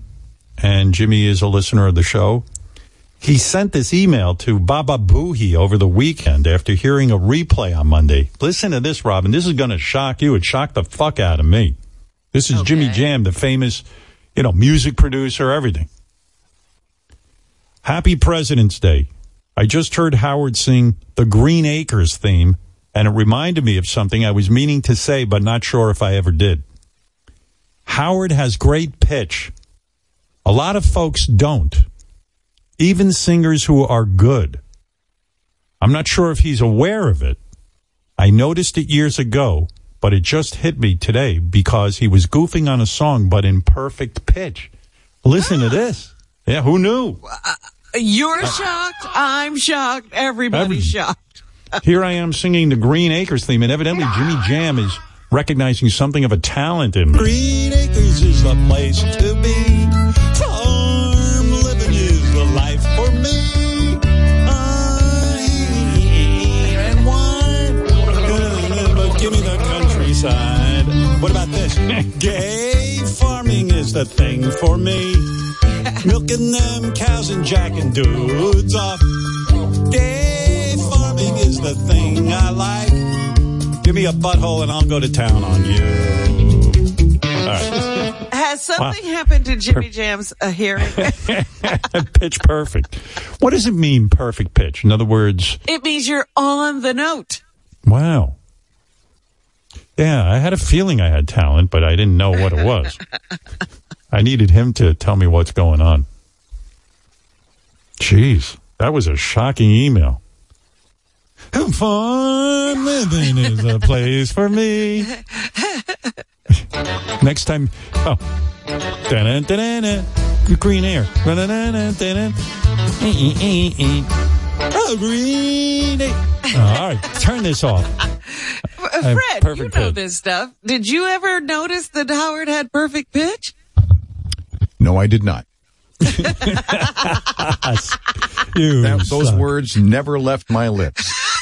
Here's the definition of perfect pitch. The ability to recognize the pitch of a note or produce any given note. A sense of absolute pitch. That's what Jimmy Jam. On the note. Yeah, no offense to Fred, but he ain't no Jimmy Jam. This is true. Yeah. But he's right. You were in pitch on that particular endeavor. Huh? You were a little off, but only because I was playing the track, and over this setup we have, you're going to be a little bit different. So right. I know what Robin was hearing, and she was hearing like either a lag or a rhythmic thing, but that's not because of Howard. It's because of the technology we have. I see. I don't see. I zoned out after the first word. I don't know what he said. Jeff, in Mississippi, you're on the air. I was defending you. Oh, Good morning, Howard. Hey, now. Do you really follow Fred when he talks, Robin? I do not. I do. You do? I don't know Most what he times, says. it all depends. I'm out after the first couple of words. Especially when he's talking about music, I can follow. Yeah. I mean, I just don't know what he's saying. Go ahead. Even when he defends me, I don't know what he's saying. Jeff, go ahead. Come on. Fred's hogging the whole show. Go ahead. You have the mic. So you were talking about that Supreme Court decision in Alabama. And ironically, I'm here in Mississippi. My wife and I are going through the IVF journey over in Alabama in Mobile. And we've gone through, the processes of the tests and, everything else that we needed to do.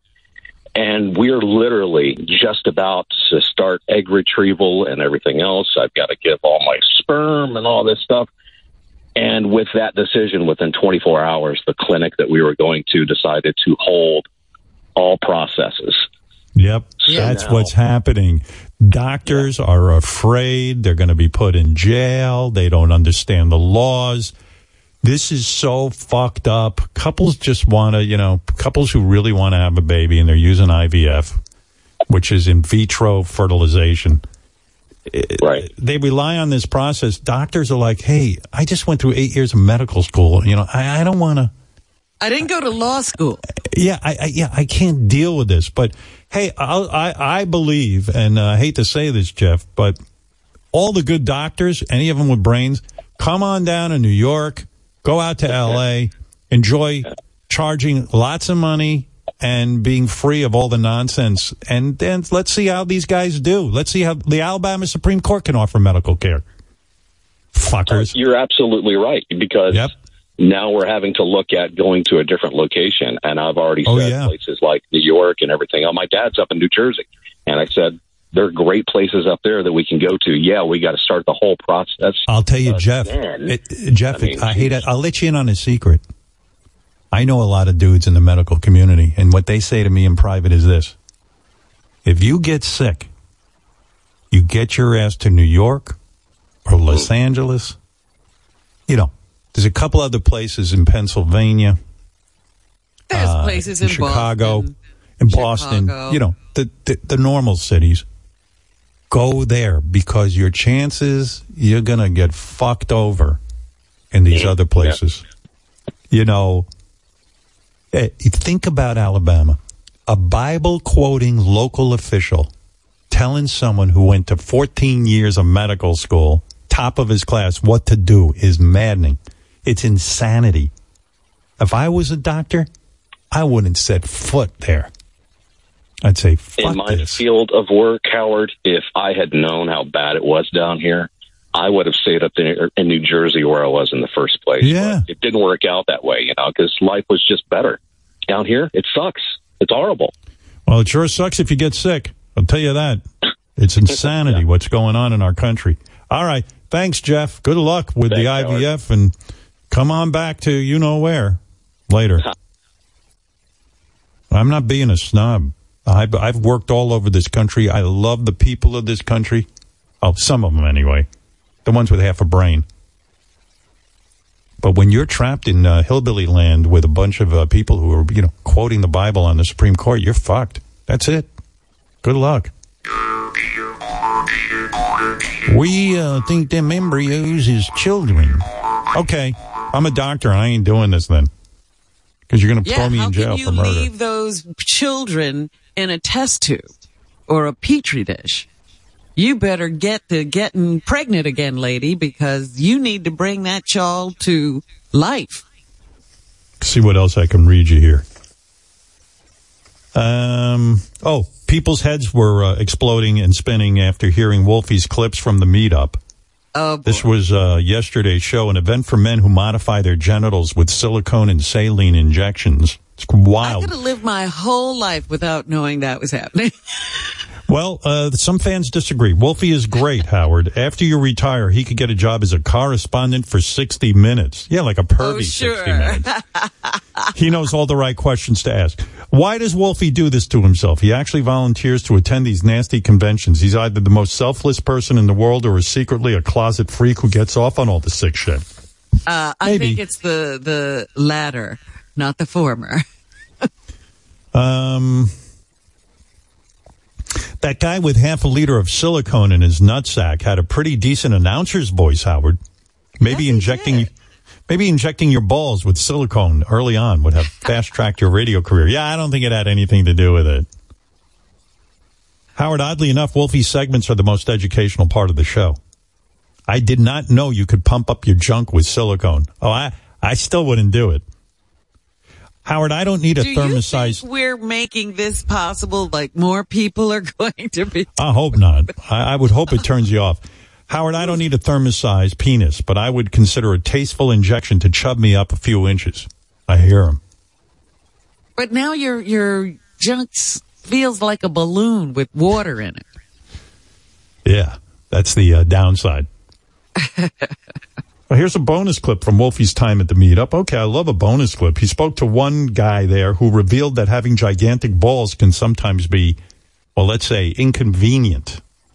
What's a common activity that's a little bit more difficult to do when you have a huge package? There is absolutely no way that you can comfortably jog, fast walk, run, anything like that, where there's a chance that this may shift around at any degree, even with a tight jock strap or compression shorts. And there are guys who do enjoy doing it, but they're kind of masochists anyway. Have you ever had an embarrassing situation with civilians due to your modified penis and balls? Absolutely. It's basically a known fact amongst silicone guys in particular that if you happen to go through TSA and they make you go through the backscatter device, which is the body scanner, you will end up with a huge yellow dot over your junk on the screen that everybody walking by can see. And they have to call the male assist to come over and basically run his hands over your junk to figure out what's going on. Yeah, Wolfie said this guy's penis and balls look like a Nerf football stuffed into his underwear. It was crazy. And, one thing I will say, I've never really felt good about the size of my penis, but I'll tell you this. Jogging is never a problem with that thing I got. I don't even know it's there half the time. Not inconvenient at all. To the point that you can't run. Yeah, well, it's like having a small amplifier instead of a Marshall stack. It's easy to carry around and very convenient. Oh, the audience loves Richard. Everyone agrees Richard Christie's an audience favorite, but they're really grossed out after hearing about Richard eating his own booger, and I can barely think about it. That was so vile, Howard. More Benji and less Richard after that booger segment. Wow. Howard, I want to throw up. Richard is a disgusting human. Human? Congrats, Richard. It's been a while since the show made me ill. I vomited in my mouth just a little bit at your story. I'm so disgusted by Richard. How could anyone be married to him? He has no concept of hygiene on any level. How has human resources not pulled him aside? I'm not sure they haven't. Howard, I almost threw up from Richard's booger story. It was actually gagging. I mean, please, no more of that. Howard, Richard was gross today. I can't believe this guy is raising kids. If you want to have some fun, we took some drops of me describing Richard's booger story to you, Robin, and called an Urban View internet radio show using clips of me. So I was working and I didn't even know it. Here I am doing a phony phone call called I Ate My Booger. I see a hand up. I'm going to go to the hand. Yeah. Come on, man. Say who you is so I can keep moving, man. I picked my nose while driving to the train today. I had nowhere to put the booger, so I ate it. Damn. Literally? Yes, it was very gross, but I just washed it down with coffee. TMI this morning. TMI. Too much information this morning. TMI. Lord have mercy. Yeah. Come on now. When you know better, you do better, man. With great come responsibility. Come on now. First booger I've eaten in 44 years, and I wasn't missing much. Man. So now your name is known as Booger. Booger, man. Come here, Booger. No, it's too late. We call it Sugar Booger. I didn't need to know that information about the boogers. Some things you keep to yourself. Isn't that great? I sound like I'm reading a hostage letter. But that grossed out that show. Oh, yeah. Yeah. We waste nothing on this show. If I read something disgusting, we then call and make a phony phone call with it. You got to be impressed. Steve Nowicki was telling me that, Steve, Richard, and Sal share an office. And he informed me that after the segment, Richard was eating chicken sticks for lunch and was pulling chunks of the meat out out of his teeth afterwards. And then he ate the chunks he pulled out that had been stuck in his teeth for a while. Oh. Instead of throwing them away. You guys are worried about thank you notes? We need to teach Richard everything. Steve left the room gagging, like he had to leave the room. Like Richard was pulling chunks of food out of his teeth and eating. I mean, it must have been horrible. That's a second meal. Instead of having to go back for more, he has it right in his teeth. My desk faces the other way, so I started smelling. It smelled good. It smelled like grilled chicken, like I thought he brought lunch in. And I turn around, and he's ripping it out of his teeth, and they're so goopy and gross, and he's swallowing it. And I've been in there when he shits himself, and when he farts, and it's gross, and even that doesn't gross me out. But I had to leave. That's terrible. Why is it that some people in our organization are working in a barn?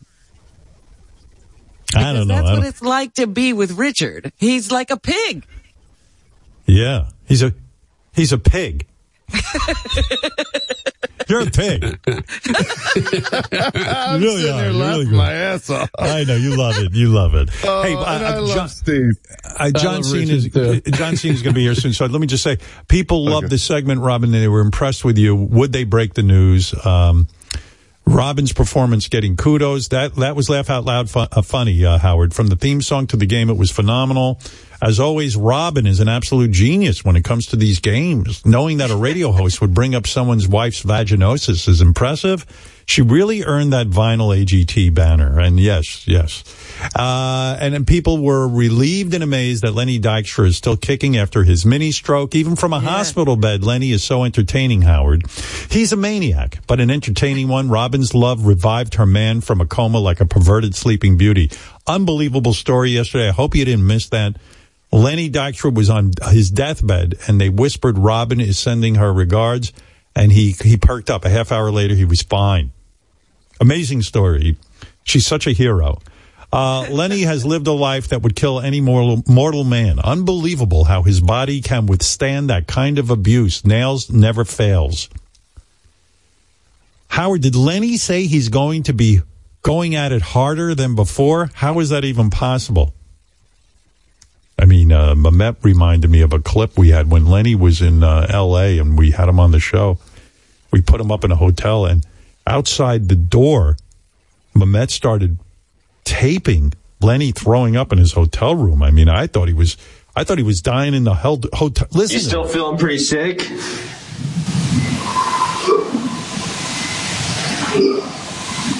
That doesn't sound good.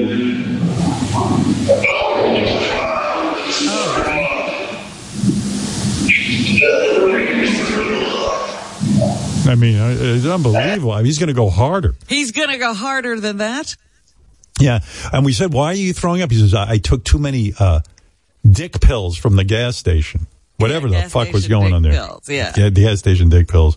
Finally, the Ronnie controversy still is shaking people up. We were debating whether thank you notes should be written, handwritten, and all those emailers are wrong for defending Ronnie, this guy writes. Imagine thinking it's cool not to thank a guest personally.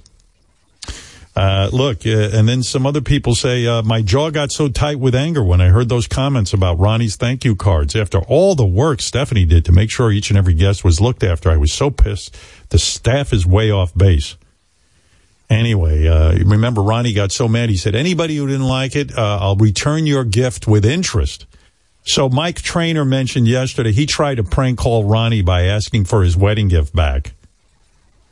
But he bailed on the call because Ronnie sounded so upset. And he was right. Here's the call. Ronnie was just so depressed. Really? You're going to let us hear this? Yeah, I will. Here it is. Look. Hey, Ronnie, what's up? It's Mike. Sorry about that. What's going on? How you doing? Good. Good. Things got crazy this week with the stupid thank you cards. By the way, I thought there was like nothing wrong with it. I get cards like that all the time from weddings. People were being dumb. Whatever. I ain't gonna worry about it, dude. Believe me. That's good. I felt, more for her than for me. I'm used to taking that shit from people there, but she was, kind of upset because she busted her ass putting that whole thing together. So, yeah, I can imagine. Yeah, my wife planned the whole thing for us too. I just showed up. Yeah, exactly. Yeah. Hey, I was thinking about what you said on the air too about if anyone needed their gift back or wanted their gift back, and I feel like bad doing it, but I got some personal stuff going on, and I was wondering if that was something that you would actually be willing to do. Yeah, fine, no problem. Oh God, that's such. Okay, thank you, man. And this is not for air. It was a big expense at the time, and I just wanted to say, if it's all right, if we're cool, I just if you think if an interest would make sense, if there was an interest payment on top of that, would that be okay? What do you mean? Well, 10% interest of the money, if that could go back to me as well. Do you think that's something that would make sense or no? No, it doesn't make sense to me. Oh, all right. But if that's what you want, fine, no problem. Okay, and and if it comes up on the air, we could say that dude, you put me in a really bad fucking time right now. It's just I can't deal with this right now. Okay, all right. I'm sorry, man. I'm sorry to hear that. All right, we're still good, though, right? Yeah, no problem. I got the list, and I'll figure it out, and I'll send it back to you. Don't worry about it. Thanks, buddy. All right, thanks. Bye. Mike's right. That's a depressing phone call, man. Ronnie just sounds defeated. It's like pranking a kid with cancer or something. I mean, some prank call. I would have bailed there was after. No fun in that one at all. I would have bailed after Ronnie said hello because he sounded like hello. I know. He was already depressed when he picked up the phone. Hey, not every phony phone call works out. Oh, Mike, that was horrible.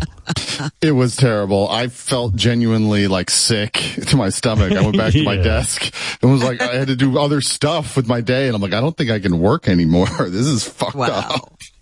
I think Ronnie would have seen right through that, but he didn't. He was all in.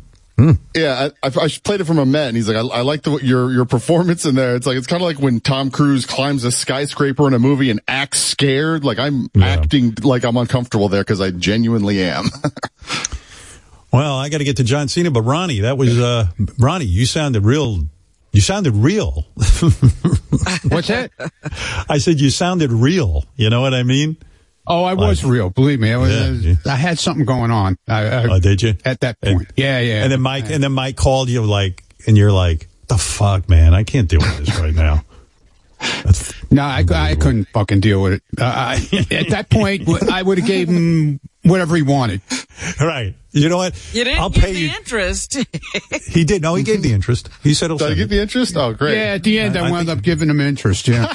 Oh, We should have kept going. Based on the gift, Ronnie, I think the interest was 5 cents. So Whatever he wanted, at that point, I was dealing with some medical issues, so. Oh, you have a medical issue? I had, yeah. Oh, everything okay?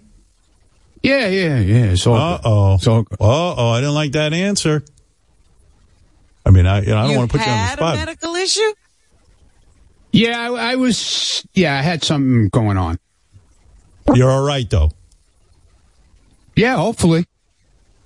Uh-oh. Hopefully it's fixed. Oh. But at that point, I was in a little bit of pain. Let's put it that way. But is this my fault? No. You didn't help it. Let's put it that way. You didn't help. Yeah, you fucking ruined his health. I'm telling you, Mike. It's your fault. Ronnie, I don't want to ask. I'm not going to pry. Obviously, it's a private matter, but you can still get hard, right? Yeah. Oh, okay, good. All right. Yeah. I was worried it affected your genitalia. No. You want to keep it private, I assume? Yeah, I guess. It's no big deal. What'd you have? I had this operation on my back. They had to take something off, and it turned out to be something I didn't want it to be. How's that? Oh, you mean you had a birthmark, like a cancer scare with a mole? Or something? Yeah. Yeah, well, it was. Oh yeah, that's the worst. And then they dig into your back, right? And Dude, he cut me. I got a 3.5, 4 inch fucking incision in my back in the worst spot where I can't get comfortable when I sit right now until it's healing up now. But like when he fucking called me, this asshole, trainer. It was Trainer's new name, asshole. Oh no! It was the next I don't know I don't remember if it was the same day, that afternoon, or it was the next day. I wasn't sure. Well, I don't know. I mean, I've had a couple of those removed, but yours sounds a little more serious. Did you have the one that's actually like, if it gets into your body, it'll give you cancer like immediately or something? Yeah. It sounds. Yeah, and they what they do is they dig in, and then they gotta check it under a microscope while they're doing it. Right? They did all that? Dude, this guy dug in. Forget about it. It wasn't fun. Let's put it that way.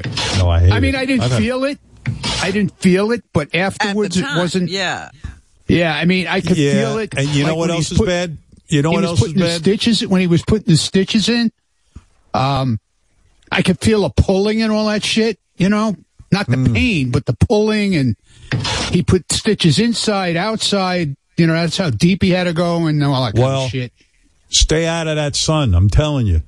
Yeah, but he said it wasn't because of the sun. He just said something, that developed. That's it. I want to talk to you about this some more, but I got John Cena here, so I got to stop, guys. But I'm glad you're all right. All right. We're not going to call you as the doctor later today, Ronnie, I promise. Right, yeah. Hello, Ronnie. We have some bad news. No, he already gave me that when I had to go back and get this done. The only cure. Well, Ronnie's okay, everyone. All right, Mike, thanks. I got to take a break. I do want to hear a little more about that, but we're going to talk to John Cena next. And just finished watching the new film Ricky Stenicki. I got questions for him. I want to get deep into this man's life. But first, the Peacemaker is here. Wow. You look good. Oh, thank you so much. Everything all right? I mean, what do you mean? I mean... Does he look sick to you? What are the problems in your life right now? What are you struggling with? It's funny you say, is everything all right? Because I figure a guy like you, who's handsome and muscular, you look at me and go, he's probably sick. That's why he's not working out. I look like a guy who just never worked out. And I do work out. I have a gym. What do you focus on? Do you like to work out? I don't enjoy it particularly, but I know it's important. At this point, if I can just move my head to the right and the left without pain, I figure I'm doing the right thing. So you look like a guy who works out, doesn't enjoy it, but knows it's important. I went on the internet and I'm watching you work out. You posted when you were squatting, and this is when you were really going heavy. Yeah.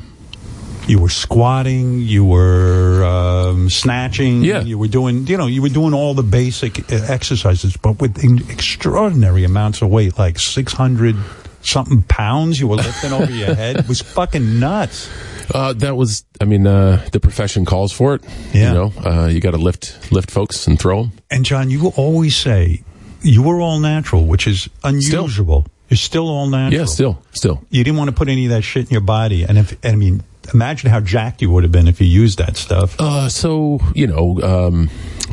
There's risk reward there. If you hit the gas pedal too early, you can get a lot of bad stuff happen long term. I'm not amazing. We sit right down and talk about performance enhancing drugs. Yes.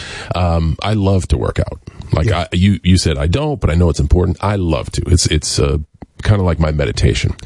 So in other words, it's your me time. It's a place that I have to be present, or else you're going to get hurt. Right. So in being present and exerting yourself physically, I just feel less stress when I leave, man. Like I don't worry about anything while I'm in there except what I'm doing, and then I end up leaving calmer and in a better place than when I walked in. Did you ever have an agent or someone in the profession, especially in wrestling, who said to you, you know what, if you jacked up on some juice, you'd probably, listen, you did as well as you can do in the WWE. Yeah. But when you were first starting, they probably said, listen, the bigger you are, obviously the more noticed you'd be. Not really. I was, I've been 225 pounds since I was 17 years old. Wow. So I always filled out my frame okay. Right. And I started lifting at 13, and I guess that's why I never needed it. And I'm not ruling that out. There'll come a time. Time is undefeated. I know. And I get my blood work done 3 times a year, and my testosterone's fantastic for a 47-year-old. So. What does that mean? In other words, if your testosterone is high, your body is not aging as rapidly. No, it means you can more than likely you'll feel good. You still can functionally do. It's an indicator of like how much my body can repair itself, how much I can build, how many days I'm going to feel good, how many days will I feel intrinsically driven to do work. Right. When that falls below a certain level, and the window is huge. I'm talking when it falls below like 300, 250. I want to be able to use science to help me get that back in the bracket, but I'm so far from that now. Yeah. So, I've gone 46, 47 years without it, and I have it in the bank, like as a fire escape thing to break open and hopefully give me another 20 years of fitness. When I had Arnold Schwarzenegger on, it was so revealing. I love that guy. I just think he's fantastic. He seems like a great guy. He is so bright. I've met him once, but only just in passing, but he seems like a great guy.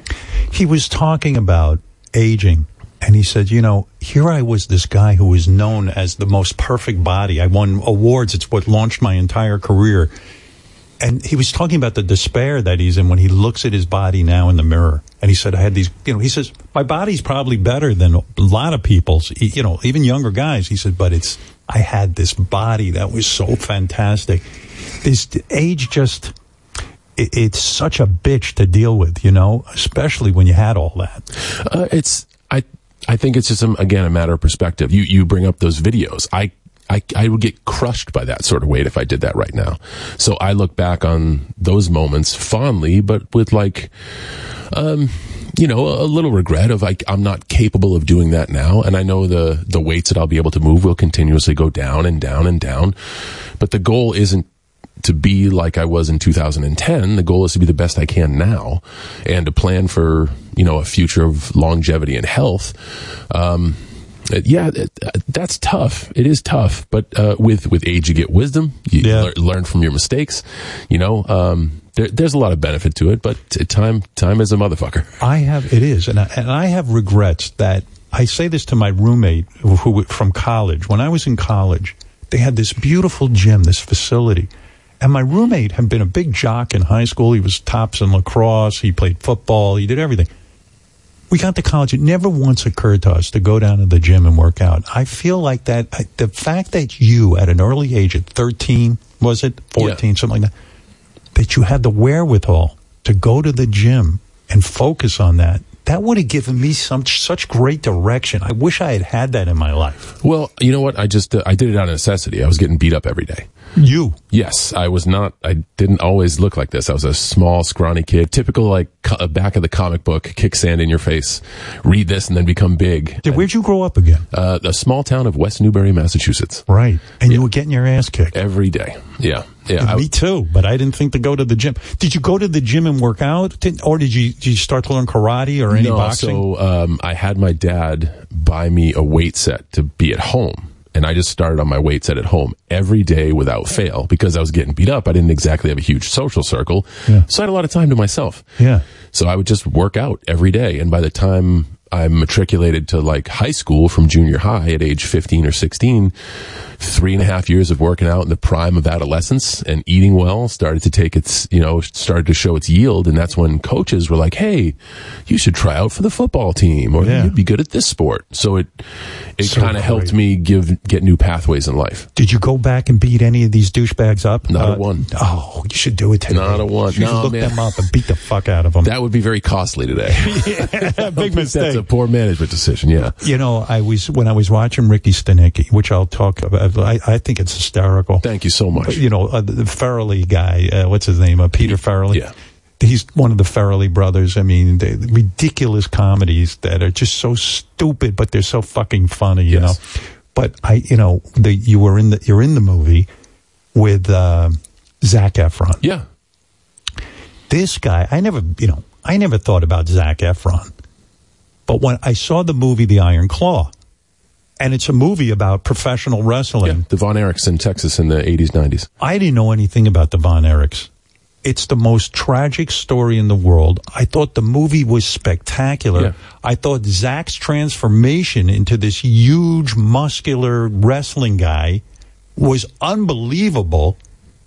And the movie, I don't know, it seemed, didn't you think that movie would get some sort of recognition or at the Academy Awards? Isn't that shocking to you? I don't want to say there's not much that shocks me anymore. Right. But, I've also learned that there's a ton of shit that's out of my control. I went to the premiere of that movie. I took time out to support my friend and Zach. He came off of Iron Claw to film Ricky Stenicki. Right it straight away. Yeah. And I saw pictures of him that leaked as one of the Von Erichs. And I'm like, dude, you just filmed a movie about world class. What was that like? And that's how we broke the ice. Yeah. He was trained by Chavo Guerrero, whom I've wrestled with, so we got to share stories about that. You didn't know him before Ricky Stenicki? Nope. And we met him, and I'm like, man, you were just one of the Von Erichs. Holy shit, how was it? Yeah. So he got to share his Iron Claw experience, and we bonded over that. And I said, I'll make sure I'm there for the premiere. I loved the movie just like you. I thought it was, but it's a dark story. It's a tragic story. Sure. And I guess that, I know he gave his heart and soul to it. I know he promoted it the best he could, and all that stuff's kind of out of your control. I became aware of you with, I was never like into wrestling. I didn't know anything about wrestling, so I didn't realize how big a deal you were in the wrestling world. I'm always fascinated by wrestlers and that whole community, but I wasn't a guy who watched a lot of WWE, so it was like a world I didn't know.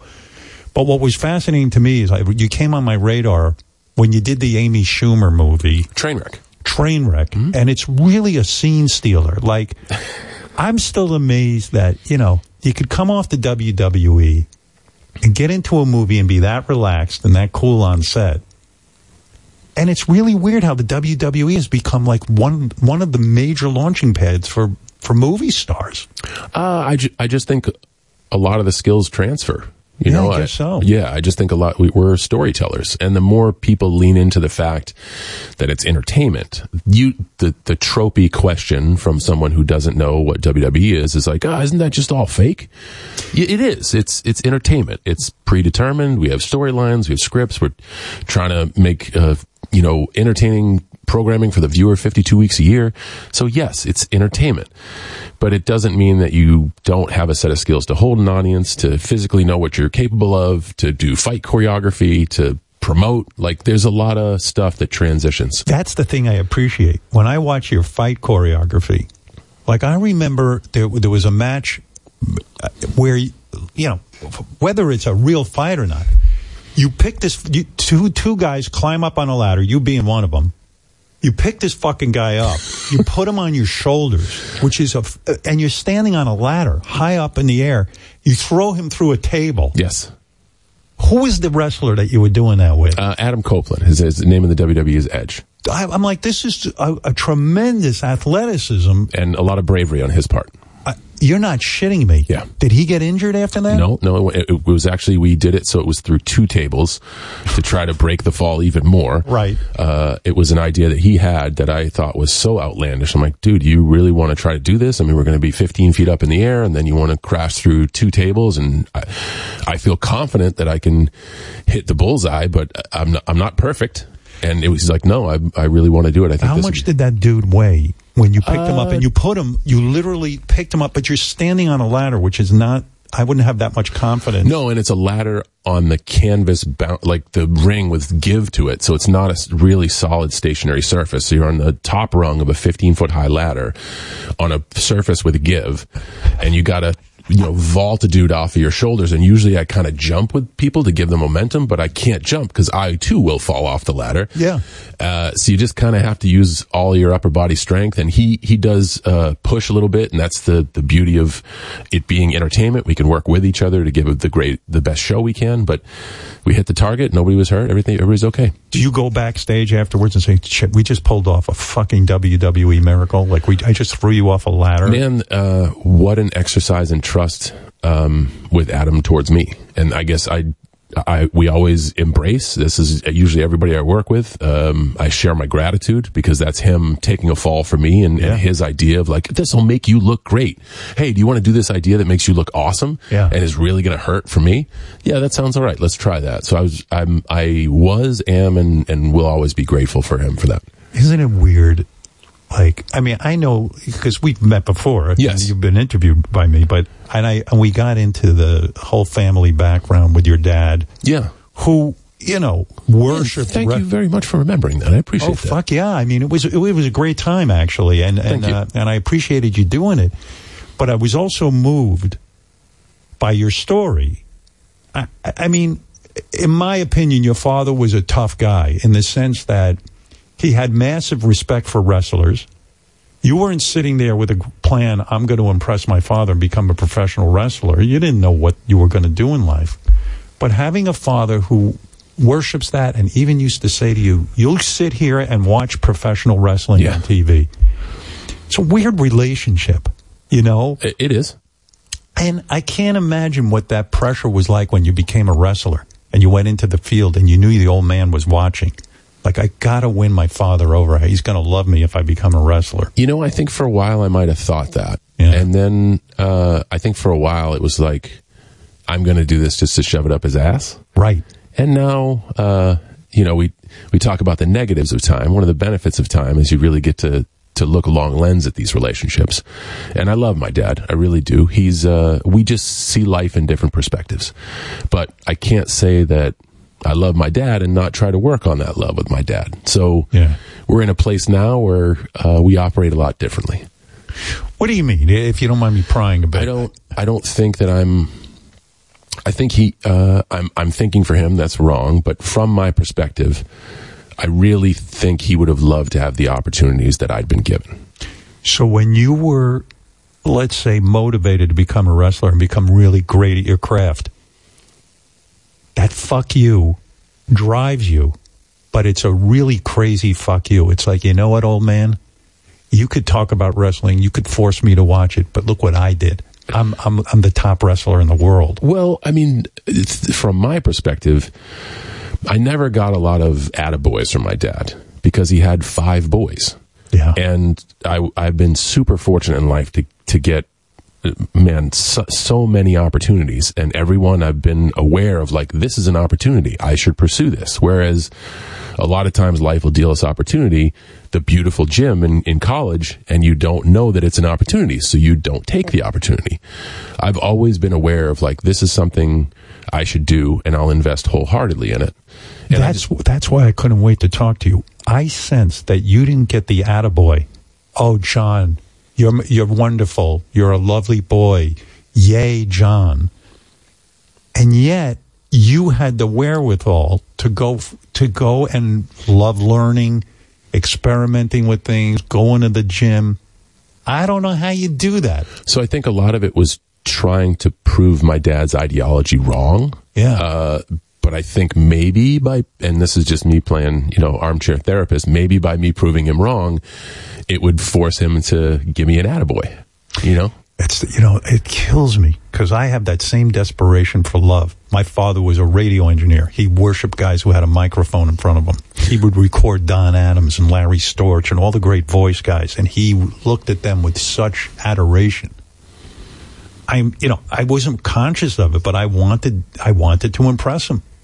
Yeah, I think for the longest I've been in the same situation of if I do this, my dad will finally say, his favorite line is, "I love all my sons." And me seeking out his sole admiration is selfish. He's trying to protect his sons, or maybe not make my youngest brother or my oldest brother feel even more pessimistic than they might view the world if they don't have any admiration for my dad.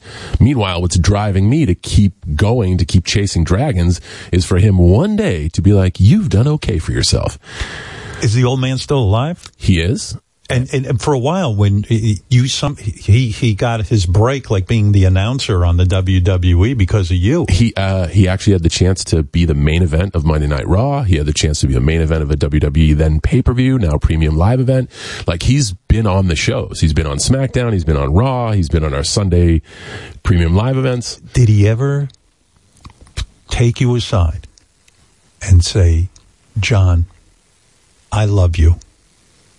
You mean everything to me," or something? Did you ever get it from him? So the match where I threw the guy through two tables was in Toronto, where Adam Copeland is loved. So the crowd loved him and they hated me. But my dad was sitting ringside, and the only thing I could think to do after that match was go hug my dad. And we shared, like, "I love you, son. I love you, Dad." And that's very genuine. It was not lip service. Wow.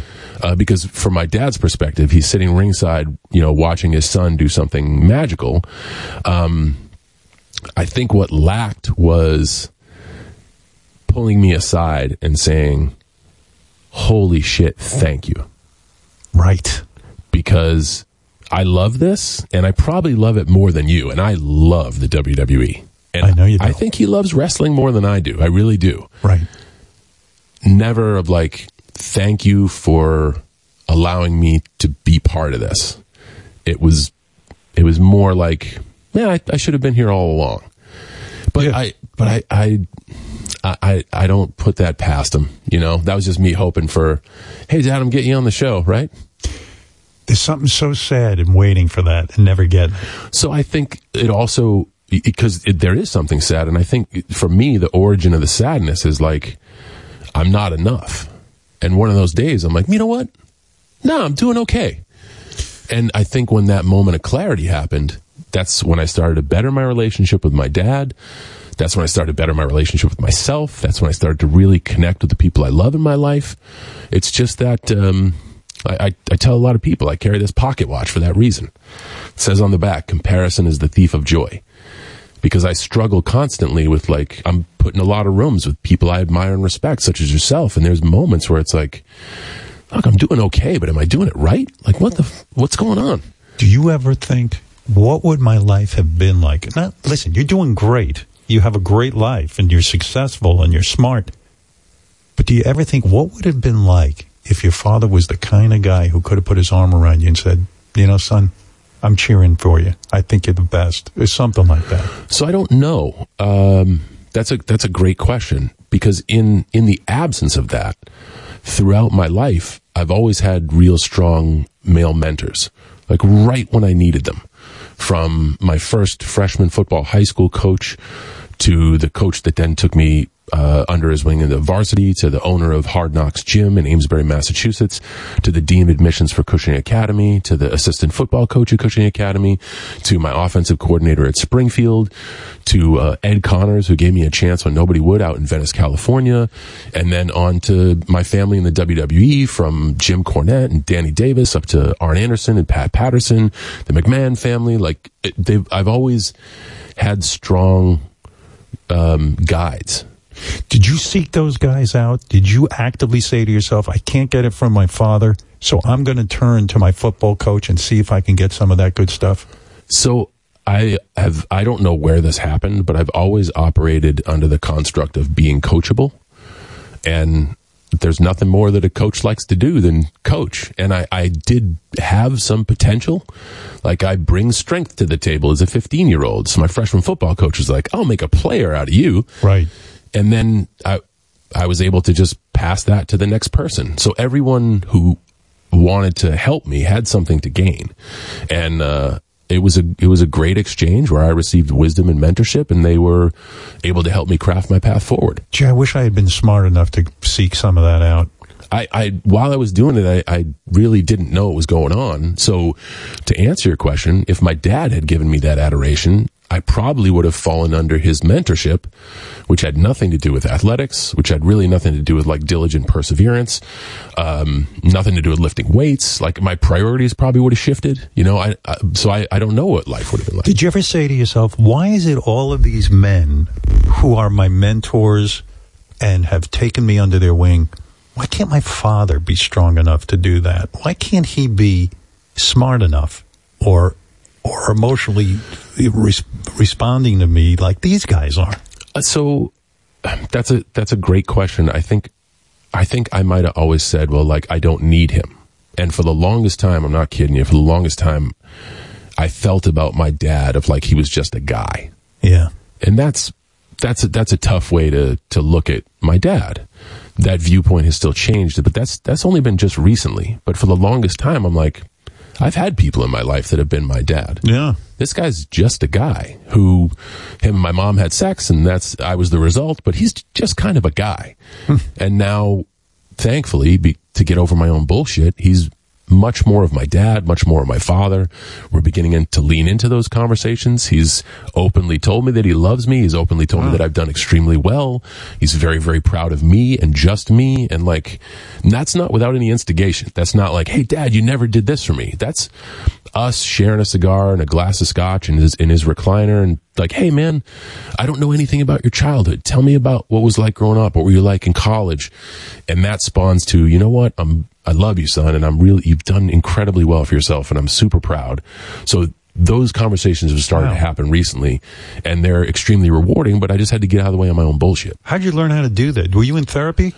I have not gone to therapy, but I fail a bunch. Like, I can say to you, I love my dad. So if I love my dad and I'm not working to try to make that relationship better, I'm full of shit. I'm a liar. Yeah.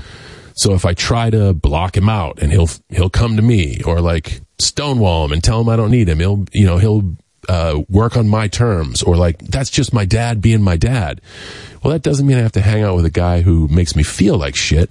So through these trial and error experiments, we're both kind of getting to a place that is better for the both of us. I tell you, you're a way braver man than I am. I didn't have the bravery to sit down with my father and go, hey, Dad, can you give me some of what I need, even though I'm a grown man now and I've made my accomplishments, but can you lighten up? And, you did it. So I'm not necessarily telling my dad to lighten up. I don't want him to change. That's what I've learned. Like, the vision I have of who I want my dad to be is not fair for my dad. Right. My dad has earned the right to be whoever the fuck he wants to be. Right. I have to love him for him and for who he is. So instead of me sitting down and be like, hey, these are things you haven't done for me. Now when we sit down, it's like, hey, I don't know this about you. Tell me about you. Wow. Like, let's talk about what was the worst thing I ever did? What was it, something I did that you remembered that you were proud of? What's the worst thing you ever did? Just open-ended questions like that, where we're just talking about life. And you're putting the time in. That's the thing. That's the thing. It's like anything else. Before, I was avoiding putting the time in because I was getting my fix from other resources, and I just wanted the relationship to be better. I constantly say I want to be a better brother, I want to be a better uncle, but I don't put the time into those things. Right. So I'm full of shit. Yeah. And I have to hold myself accountable for that. And when the day comes when it's really important in my life, I will go in wholeheartedly. Were you ever angry with your mother? Like, did you ever say, man. Did you ever say, like, where the fuck is she? Why isn't she stepping in on this? What I mean, when you were younger? Man, my mom had the math against her. There was 5 boys and my dad, so it's kind of like she was dropped in a frat house. And right. we were just fucking awful kids. Like, really? Yes. I was angry at my mom as a young kid, a teenager, and then I was really standoffish to my mom when she finally divorced my dad because that was stupid motives for self-preservation. And I've since my relationship with my mom now is fucking great. How bad did it get? Did you stop talking to her for a while? The worst was when I found out her and my dad were going to get divorced, which is something that any one of us could have seen coming 15 years earlier. How old were you when you found out that? I was 21 and living in Venice, California. Right. And I hand wrote her a letter saying, if you take the house, you have taken away your ability to have me as a son. And that was me kind of extorting her of like, hey, I might need this roof over my head. You are more than entitled. She gave up her career. She was well established in the local banking industry. And this is as a, young 20-something-year-old. So just time under tension. You get in the financial industry. Her dad's a Harvard grad, Yeah, but isn't it weird? You took your dad's side sort of in the divorce, even though you had this horrible relationship with your father at times. So I took the side of, wanting to have a backup plan. Yeah. And if my mom and dad split the house would be sold. They would each have, a smaller place to hang their head. And I would be without a room and a twin bed, which eventually I actually used. I got shipped from Venice, California to Louisville, Kentucky. And then when I debuted on WWE, until I won the world championship, I slept in the same twin bed I grew up in. And my dad used to bring me to the airport every week. But you had real fears because you were homeless for a while. I mean, Yeah, but by choice. Yeah. And I always tell this story with a perspective of this was my choice. My family has always been extremely generous. I was broke in Los Angeles. I went to school for 4 years. I got my piece of paper that says you're certified in movement studies, kinesiology. I tried to move out to the Mecca of fitness, Venice, to apply that degree. Eventually, my long-term goal was to get on with an equipment company like Cybex or Life Fitness or Precor, sell equipment for them because that's what I knew. I had ideas on how to make equipment better. None of that shit worked. Wow. I couldn't land a job. I ended up bouncing at a bar, and then I ended up working at Gold's Gym. What's it like bouncing in a bar? I mean, do you have to kick dudes' asses? I mean, I imagine when someone's... So I was always dead sober. Like I had my first drink at 26. So I was 250 pounds. I could move and handle myself, and I was, Patrick Swayze in Roadhouse sober. So a lot of people that bring themselves to start violence in a bar are so drunk anyway. Yeah. They're just not fast. So yes, there were fights all the time, but it's like a drunken fight isn't an octagon fight. Right. So it's a little easier to maneuver. And unless, there's 8 bouncers around. So unless there's 8 people in the fight, usually it's 2 people in the crowd watches. So you can get it out in the street pretty quick. But a drunk is unpredictable. They're unpredictable and you never know, but they're also slower. It is a sedative. Right. So as long as you're aware of your surroundings and what's going on, and I'm working the door, so I'm kind of letting everyone in. So if I don't think you're going to be good, you're not going to get in. Isn't it amazing, though, the guy who started lifting weights because he got his ass kicked every day actually was able to be a bouncer and just intimidate the fuck out of people and kick their ass? That's more of the thing, just creating an environment to say, like, hey, we don't want any trouble, Yeah, wow. To me... Like when I hear Mr. T talk about even being a bouncer and stuff, and trust me, I was a bouncer in Hermosa Beach. Right. I wasn't a bouncer in like some seedy places. I also don't want to paint the picture of like I was the bouncer at Roadhouse, where every day they're throwing bottles at the band and they have to stand behind the chicken wire and all that. You were winning the tough guy competition at that point. Not at all. It was a beach bar, so people would get hammered, but everybody was in like beachy vibe, so it wasn't a tumultuous place at all. Was it fun back in those days? It was super fun, man. It was, and I'm out in California trying to make it work. It's why I lived in my car, because I didn't want to go home. So a lot of people are like, man, I got evicted and my family had no money and we had no place to stay, so I was homeless. Like I had a choice of go home to home or stay out in the sun, working night shift hours where I have the days to myself. I have a part-time job at the gym. They let me train for free. And I have a locker room upstairs where I can shower. I'll sleep in the back of this Lincoln for a little bit. No shit. So in other words, you do your gig at the bar. Yeah. And then you would go sleep in the car. So when I started working full-time at Gold's Gym Venice was open from 4 a.m. to midnight. They only closed for 4 hours. Wow. So I'd pick up as many shifts as I could in Gold's. The place I worked at, selling the protein bars, they'd open at 6 and they'd close at 10. If I could pick up 6 to 10, I'd just stay in there because otherwise I'd be in my car. Right. So I'd go in at 4, shower, take my clothes out of my locker, go to Nutrition Club stores, work until 10, work out afterwards, and go to sleep in my car. Unbelievable. It was great. And you're saving money, no rent. Saving money. Wow. So that was absolutely by choice. I mean, and I was happy. I was genuinely happy. Like, it was a great, I look back on those times, that was simpler times back then, you know? Yeah, I mean, if someone says to you, go clean the toilets at Gold's Gym, you're like, yeah, sure, why not? Been there, done that. Yeah, right. Fuck it, I'll do it. Yeah. It's crazy. So, you know, I mean, in a way, doesn't that make you strong, too? That even when you go into wrestling and you go into movie acting, everything, in the back of your mind, you know, you say to yourself, if the shit hits the fan, I can always support myself. Isn't that crazy how I share that perspective of if the shit hits the fan, right? Yeah. How do we still have that perspective? Right. But I still do. You do? Yeah, me too. If the shit hits the fan, man, I know a lot about cars. I can go sell cars. I can clean toilets if I need to. But like that's still there for some reason. Of like, man, if it's a fucking disaster, if the shit hits the fan, I can always go back to cleaning toilets. As a result of being homeless, though, and stuff, and working hard for your money, nobody handed you anything. Are you insecure about money? I'm insecure about money because a lot of it's beyond my control. Like, I'm invested in certain things, but like, if I don't control whether they make good or not, and the construct of money in itself is a paper IOU that we kind of all believe in. So like, that's where my nerves about money come from. And I also think that if you've been in a situation, because I didn't grow up with means. My dad was successful and then not very successful, and that's kind of how we grew up. You just don't ever want to go back there. Yeah. Like, I've talked to a lot of people. Man, Kevin Hart was able to share with me. He's like, man, I'm never going back. And then I want to shake him and be like, dude, you are not.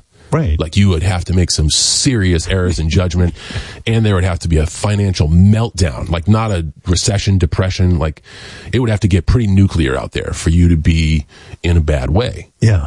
But he doesn't shed that either. I just think it's something in there that I call it like a first generation entrepreneurs, or whatever, however you want to term it. Like, if you come from nothing, you get really weird about, man, I just don't want to go back. Yeah, it's the worst. It's a weird feeling inside, and you can't shake it. Yeah. Yeah, no, I suffer from that too. Me too. Yeah, it's awful.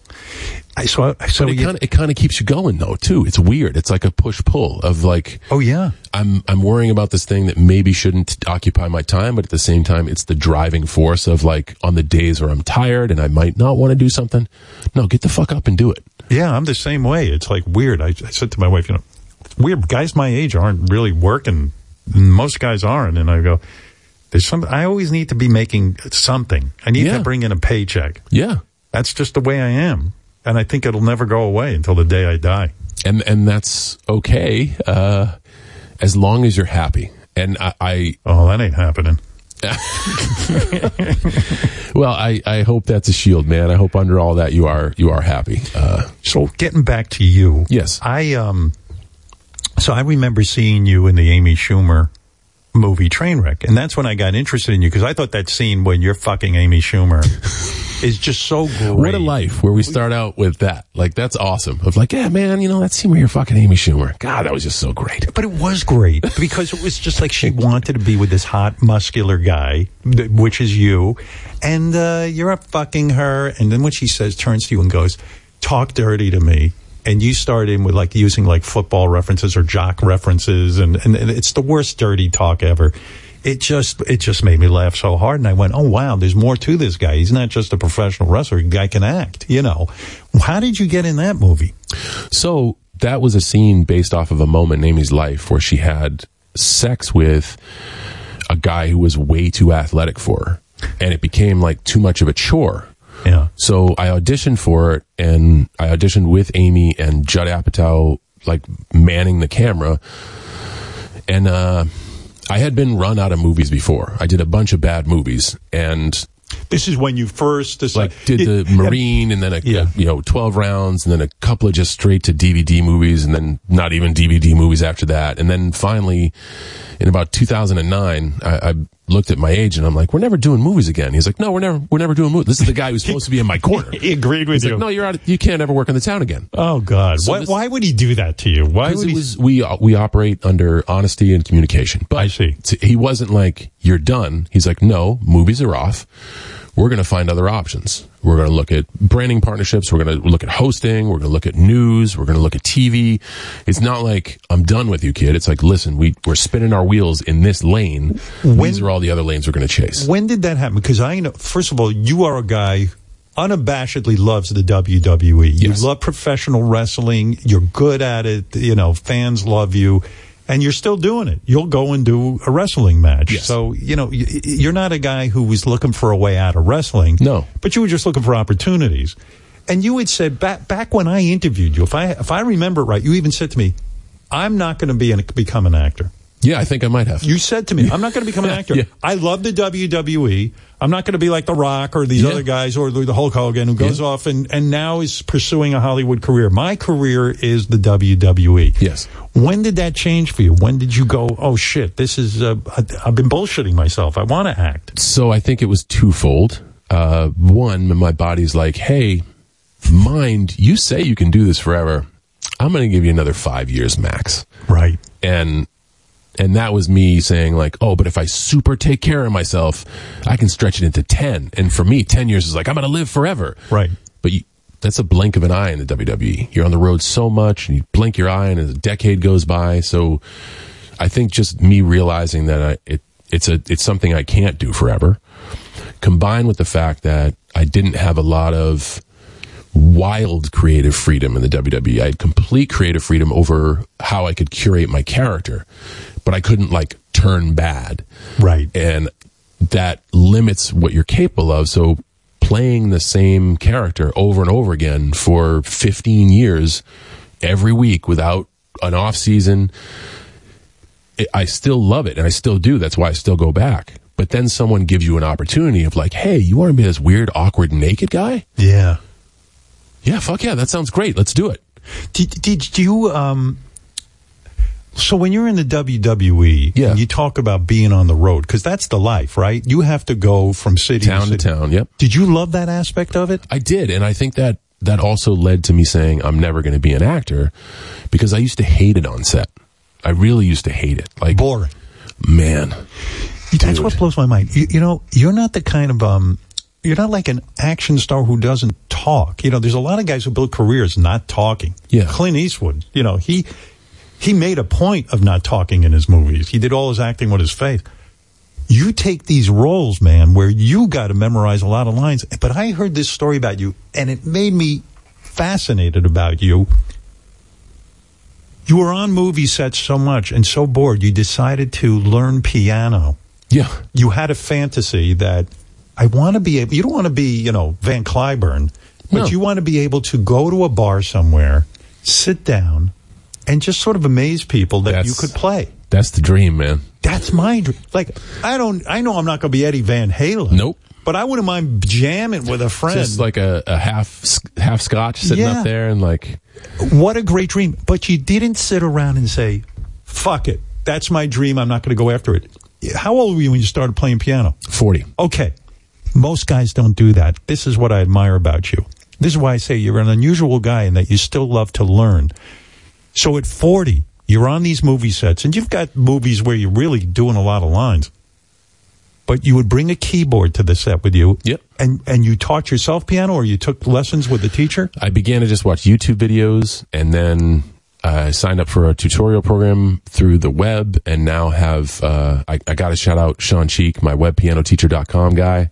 He's taught me in the last 3.5 years to truly become a piano player. Can you read music? I can't, but he has a method where it's almost like piano tab. So it's piano tablature.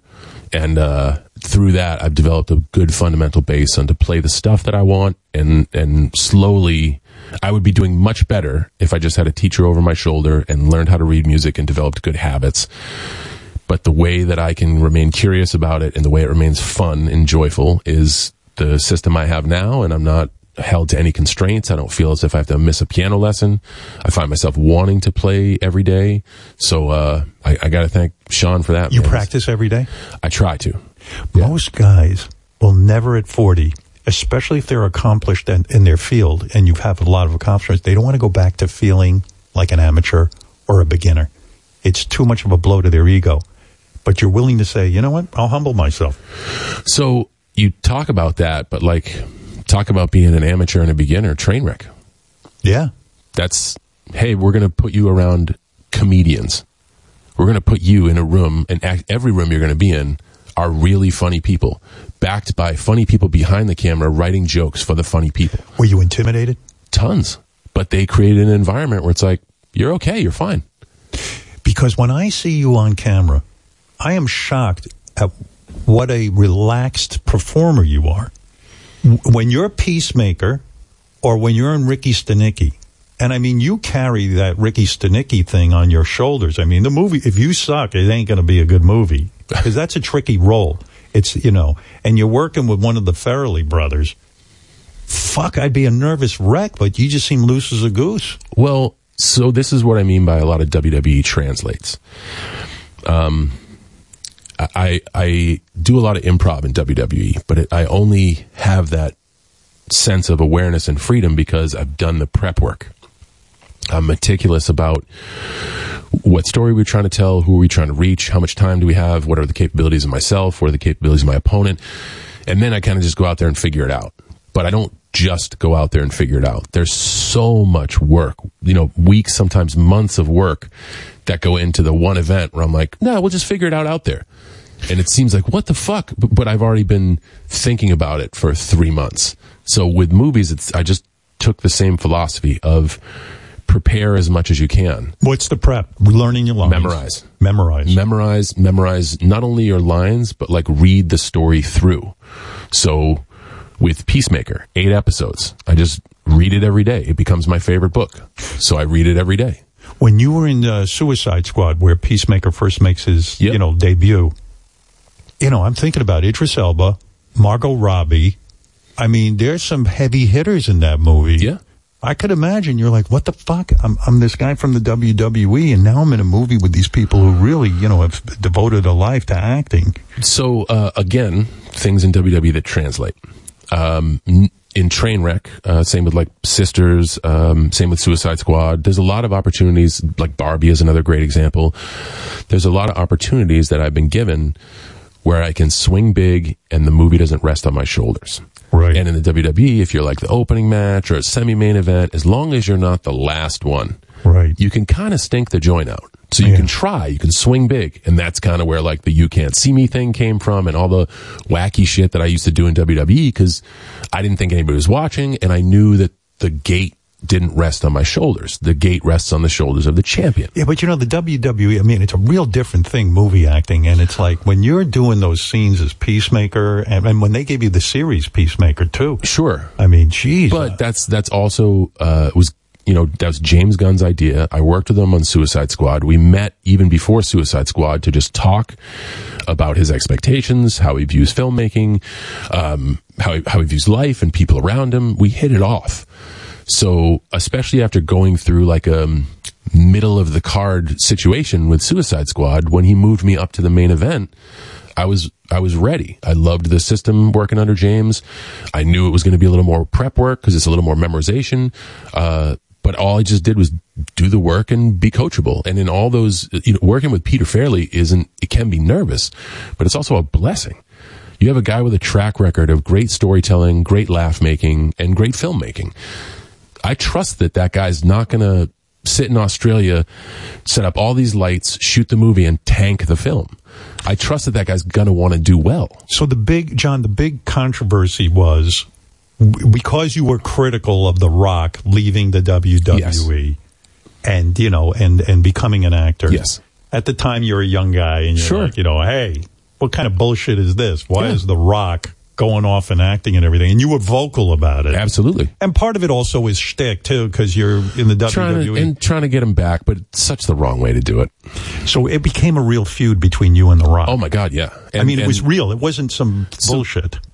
So to me, it was more of like, I'm going to jab this guy because I have nothing to lose. I have all the leverage. Right. I'm there every day, and I love being there every day, and nothing is really pulling me away from being there. But were you hurt that The Rock left? In other words, were you like, hey, he shouldn't do that? You got to respect the WWE. No. I guess my angle came from the fact that he was openly saying, like, I love the WWE. And I'm like, man, if you love it, why aren't you here? Right.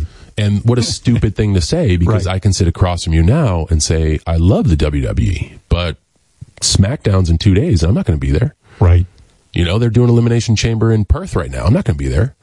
So, like, I can say that, and it was just it was my ignorant perspective, and I'm so sorry because he had a lot to lose. Right. Here, he's putting his word on the line saying, I had to leave this thing. I love it. It's ingrained in my family. My mom was a promoter. My grandfather was in the business. My father was in the business. I'm generationally tied to this. I fucking love this. But I'm just doing other shit right now. Well, now you understand it because you're doing other shit. And now I have to eat a bunch of shit and say, like, fuck, I was wrong and I'm sorry. I love that you say you were wrong and you're sorry. Did you ever call him up? I mean, personally, call him up and say, hey, Dwayne, I want to, almost like what they do in AA. I'm sorry. Yeah. I made a mistake. Yes. Can you forgive me? And if you can, I understand. So, not exactly in that order. I jabbed until he actually came back, and that made it worse because now we're in the same cage wanting to come out triumphant, so we wouldn't talk to each other. There was a lot of stepping over the line of boundaries of what's permissible and trustworthy in the ring and what's not. I violated his trust again by calling him out on some shit that I didn't necessarily ask for his approval. He did the same to me, so we grew farther and farther apart until we actually had to perform here in Miami for WrestleMania. And I kind of knew what was going to happen like a year in advance. But the decision on how the end would be was put up for debate until about 2 days before WrestleMania. About who would win. Right. And this is a very important thing, and I think it certainly a lot of weight rested on Dwayne's shoulders because he's the one who came back, and he didn't need to come back right then. He's on the way to becoming in his own universe. He doesn't need to grace us with his presence. Right. He's doing okay. Right. So he comes back and he does a lot of dates for us, and the build up is fantastic. We build a thing for a year. It breaks records for WWE. We break attendance records. One of the most successful events of all time in the company. 2 days before we begin going over what we're supposed to do. Was that remarkably uncomfortable in your life because you have to meet with him privately? For like 5 minutes. Wow. Because we had buffers in Pat Patterson and Arn Anderson and Michael Hayes. We finally have to be in the same space, and eventually we do have to work together. And he is so professional and so meticulous, and I just wanted to get the match in the ring. Right. So it wasn't like, hey, we got to do this and this and this. Ideas would come, and I'd be, yeah, let's do that. Let's do that. Let's do that. So we incorporated every one of his great ideas into the match, even the very end, where I get too cocky and ended up losing. And the fact that it was a clean loss, and he had his moment, this wonderful WrestleMania moment, like the reason he came back, this is why he did this. After that, first and foremost, I went to his mom, and I said I was sorry, and I hope she understood everything that I was doing was just for business. And his mom is an ace. She was amazing. And then I went to him, and I always traveled with a jug of like pure Tennessee moonshine. And I went to him with a mason jar and said, this is kind of a tradition we have on the road now. I just wanted to share this tradition with you, because it's so high proof, man. We just got it out of the jar. But I hope you understand that everything, by the result of what just happened, I didn't put up any reluctance to take the 3 count. I didn't put up any reluctance to the finish. I welcomed good ideas, not selfish ideas. We had a great performance out there. It was so fun. And I think it was in those 30 minutes that he had a greater understanding of this kid's just a little ignorant. He was trying as hard as he could. He doesn't see the whole picture yet. Are you friends now? Yes. And that's the thing. He's been super instrumental of me being me. Yeah, but I'm shocked that he would even agree to a match with you. If I was him, I might have said, you know what, I'll come back and do some stuff, but I'm not doing it with Cena because Cena's been a real dick to me, and why should I give him that accolade? Could have easily said that, but I think that goes to show how professional he is. And when you say if stuff goes down personally between two wrestlers, you say certain boundaries were crossed and certain trust was broken. Do you mean you mean in the ring? In other words, you can't trust each other to not hurt one another? Sure. So when we actually perform physically, I assume you have a set of skills and a set of safety standards. You assume the same about me. Right. So if we're in the ring together and in an impromptu moment, I say, give me a boot and a clothesline and then a suplex.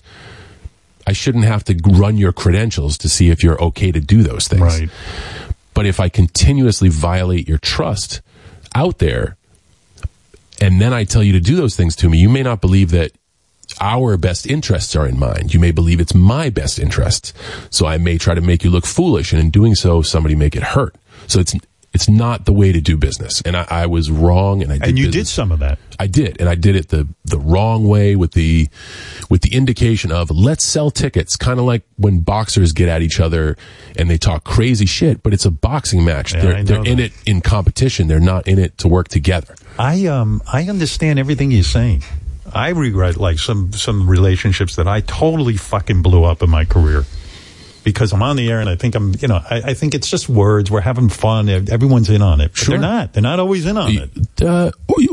They are words, but you do have to be accountable. They matter. And I'm sure when you said those things, you knew you were reaching your viewers and causing a stir and getting some reach and all those good things.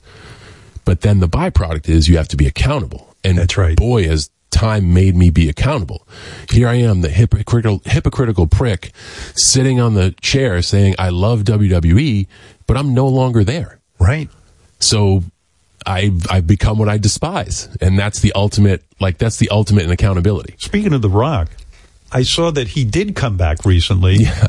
And he got kind of fucked over because, I didn't understand this. There's a guy that everyone wants to see in this big match. Yes.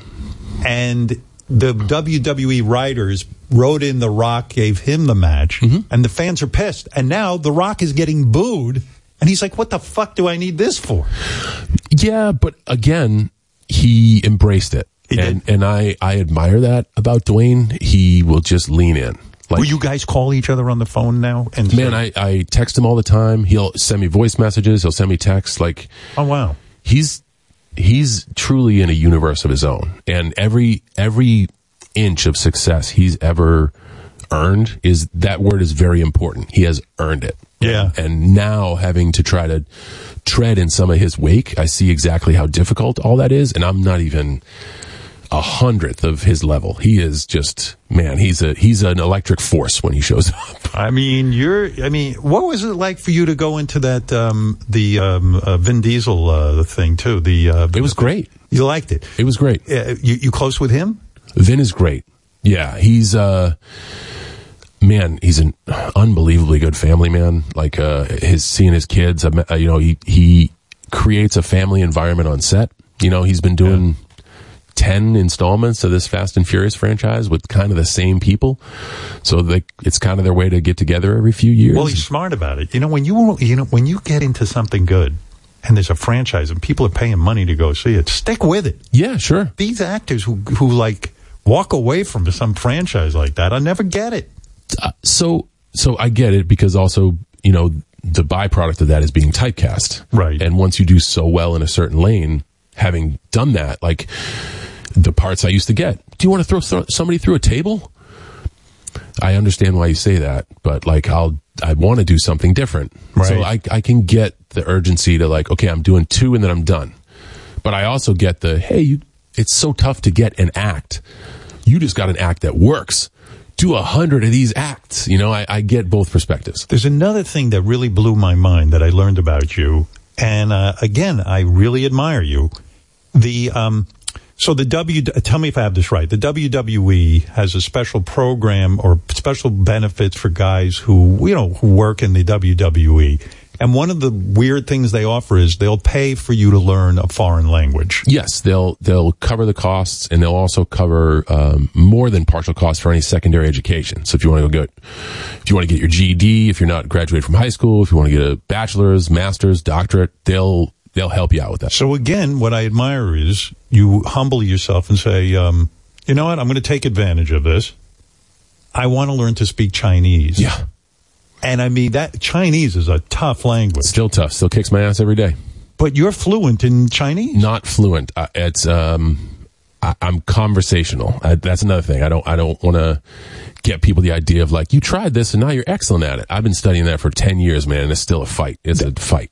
I don't know how you look at language, but I see that as a superpower. Like one of my daughters is fluent in Spanish, and I go crazy from it because I think it's so great. Like my fantasy is to be standing in an elevator, and in your case, like some Chinese people walk in and they're looking at you because you're this white guy from America, and they're talking, maybe even talking about you. And then all of a sudden you look at them and go, I mean, that's my fantasy. I've had that moment so much. You've had that? Yes. Tell me about that, because that to me is a superhero. I got to film a movie in China with Jackie Chan. Right. And we were in Inner Mongolia, and we were in Beijing, and I lived in China for 6 months. Wow. And no one knew who I was, but in Inner Mongolia, I'm the only big white guy out there. Handa Byron, it's your really big white guy. Yeah. So every day I get in the elevator to go to work, and there'd be somebody in there, and they'd just be talking away, and I always wait for that moment when I can get out of the elevator and turn to them and say, "Oh, what mean by Nieman? I understand you." And their faces would just, what the fuck? There's a guy on Instagram. I watch him all the time. He's this white kid who speaks Chinese. Yeah. And he goes down to, you ever seen this guy? He goes down to Chinatown and he walks around and people are talking, and all of a sudden he breaks into Chinese, and the look on the Chinese people's face is so fantastic, because they're like, you know what? You respect our language. We've never met, some white dude who even bothered to learn Chinese. It's also just so different and difficult from English. But the reason I took it is because the WWE rolls out this blanket program for all of its talent. And this was in 2012 or 13. And I've been on TV now for over a decade. My path is pretty much secure over there. Right. I'm sitting in the front of this auditorium talent meeting where 120 people are being told you can get free education, and they give you financial assistance. They're going to cover more medical, like all the stuff they don't have to do. Hey, we're going to roll out this program of benefits for you guys. And I wanted to stand up and turn around and shake my fist and be like, you young fuckers don't know how good you have it. Because when I broke in the business, they didn't have this shit. I didn't do any of that. Right. I just said, I'm going to take it. I'm going to take the program. And I signed up that day for the program. And you also, you spend some time talking to wrestlers about, hey, dudes, take advantage of this shit. Like you advise them. Well, so this is a way for me to gauge how connected I am to the WWE. What do you do in your free time? Like when the time is yours and you're not working. Right. I'm in Tampa. The Performance Center is in Orlando. That's where a lot of the WWE hopeful talent are, and the NXT brand lives. It's just you live in Tampa? Yeah. I've been there for 20 some odd years. You like it? I love it. Yeah. So it's like a 70-mile drive to Orlando from where I'm at. And on my days off, I'll hop in the car and just go listen to, I want to hear what the youth of sports entertainment, how they view sports entertainment. And just because I'm so detached from it, right, I can also give perspectives that are thought-provoking of like, man, all you got to do is this, and this. But I'm not right or wrong. This is just my perspective. Because they see the same coaches every day. They go through the same routine every day. Why do you do that? Because you just get joy from helping these younger guys? I still love being in the business and attached to the business. And if the business doesn't continuously become more successful, all the effort and time I put in, which is a whole lot, I chose to miss a whole lot of personal events and like put my personal life on hold. That's all kind of wasted. It's not about what you did. It's about where shit is now. If you're not growing, then your accomplishments eventually don't mean shit. That's a really unusual thing that you take. First of all, I could imagine most wrestlers don't sit there and think about taking a foreign language, even though they have this opportunity. Oh, I hated it. I still hate it. I use why Chinese though? Why not Spanish? So good question. The WWE was not and still is not in China. It's the only place on the global map we have like a dead zone. They just don't get it. Right. And I think it's because we've never been allowed in due to entertainment constraints or whatever. We're right on that border of like, is it violent? We don't want to show violence. Is it an exhibition? Because we do show Kung Fu exhibition, but I don't know what it is. So they don't know how to classify it, which means they're gun shy on airing it. And if we don't have any TV, we don't have any relevancy. We don't have any relevancy. Nobody understands. We couldn't do events over there. And I'm like, man, there are so many people, and you look at Chinese box office totals, and I'm like, man, they will see some entertainment over there. Yeah. We should be over there. So my thought process was, okay, if I can become someone who can communicate in the language, maybe I can bridge the gap for them to better understand and open up the marketplace. Oh, man, I would love to be with you when you're just standing around, and all of a sudden, some Chinese person realizes you can speak Chinese. That is just too. What was the best example of that? Like, it's certainly in China when people are looking at me awkward, calling me big white guy. Oh, that's so good. And then you go, yeah, just give them a little bit. And that's the thing when I say conversational. I'm like a sentence at a time. If someone was to speak fluently right in front of me, I'd have to I still have to convert their words into English and then plan my response. So it's a lot of processing time. I'm a really slow computer. Why did your advisors, your agents, PR people, whoever it is on your team, why did they tell you not to do the Barbie movie? I mean, at the time they probably thought, well, so what's this going to be? It's not a big team, which I'm grateful for. I don't have a publicity department. I don't have, I have a manager only because it's me and him. We're kind of like just a two-pronged fork. And an agency that goes out and tries to look for work. And I don't put it past them. They're just going on what they know. And what they know is this entity, this commodity is gravitates towards these things. We should stay in this lane. But I'm not a commodity. I'm a human being, and I operate under the construct of every opportunity is an opportunity. And I read the script of the movie. I tried my hardest to be in the movie, but we were filming fast, filming next door. And then when I finally got connected with the people who could make the decisions, and Margot was like, we'll make you a merman. You'll be in it for half a day. Right. Yeah, sure. But I think the perspective from an agency standpoint was this is beneath you, which I get that. Yeah, but isn't it sad? Like when you start out with something new, like acting. I'll kill for that. Exactly. Because you have all the freedom in the world. Nobody expects anything from you. You got to just get in the movie. You got to, who cares if it's a shitty movie, a good movie? It doesn't matter to you. You know, no one's judging you. Now, I imagine things have tightened up. Suddenly you want to go do a bit part in Barbie for fun. Oh, don't do it. Well, so yes, but also to the agency's credit, immediately they acquiesced, and I was like, no, we're going to do it. Yeah. But all they can do is offer their guidance. They're not ultimately making the choice. And their guidance is, hey, truly trickle-down economics from this might take you out of these lead lap slots. And I get all that. I've always operated under the philosophy of good work gets you another chance. Ricky Stenicki, the new movie. Was it true that was Farrelly looking at one point or somewhat like Jim Carrey was attached to it? Movie's been around for like almost 20 years. And for those of you who haven't seen it yet, and obviously you haven't because it's going to be, I should do the proper plug. Ricky Stenicki's going to be on Amazon Prime Video March 7th. It's a really funny comedy. It's a ridiculous comedy, and it's that Farrelly brothers ridiculous. Like there's a scene where Ricky Stenicki is a made-up character by these guys who, because of circumstances, now they hire an actor who is John to play Ricky Stenicki.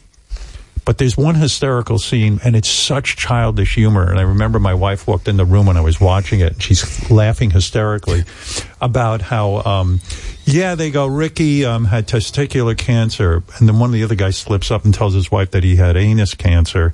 And you go, yeah, but it went into his anus.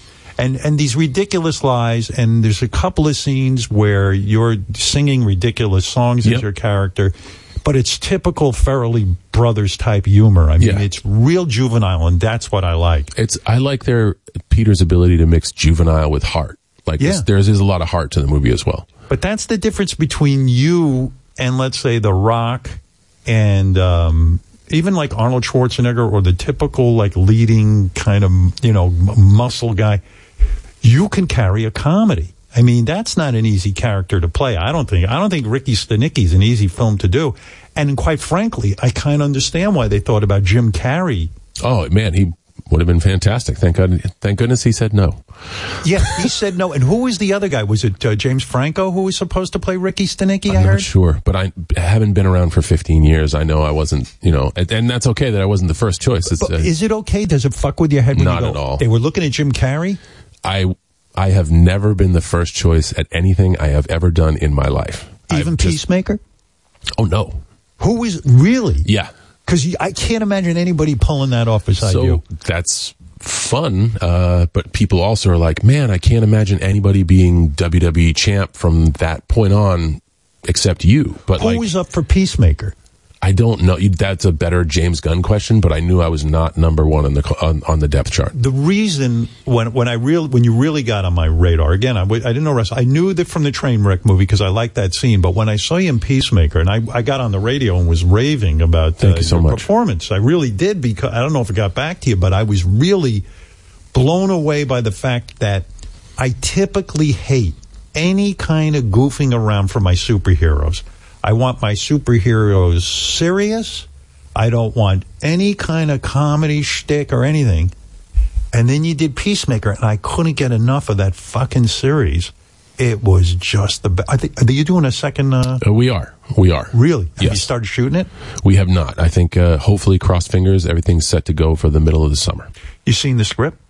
I have had a sneak peek at some of the pages. And it's fucking great. It is? It's fucking great. Do you live in fear that, like, oh shit, this thing's going to be crappy? Like, oh, if these guys write same with the WWE. What if they write you into a shitty premise? Can you go to them and say, this sucks? So, the WWE is a little bit different because you kind of have control of what you say, just not what you do. If they put us in a storyline and said, hey, okay, we need 3 months out of you guys. You have one match per month.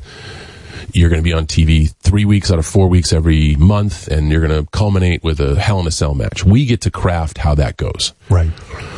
Do I worry that Peacemaker is not going to be successful?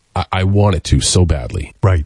What is within my control, giving my heart and soul to it. So I will do the work, and I will be coachable.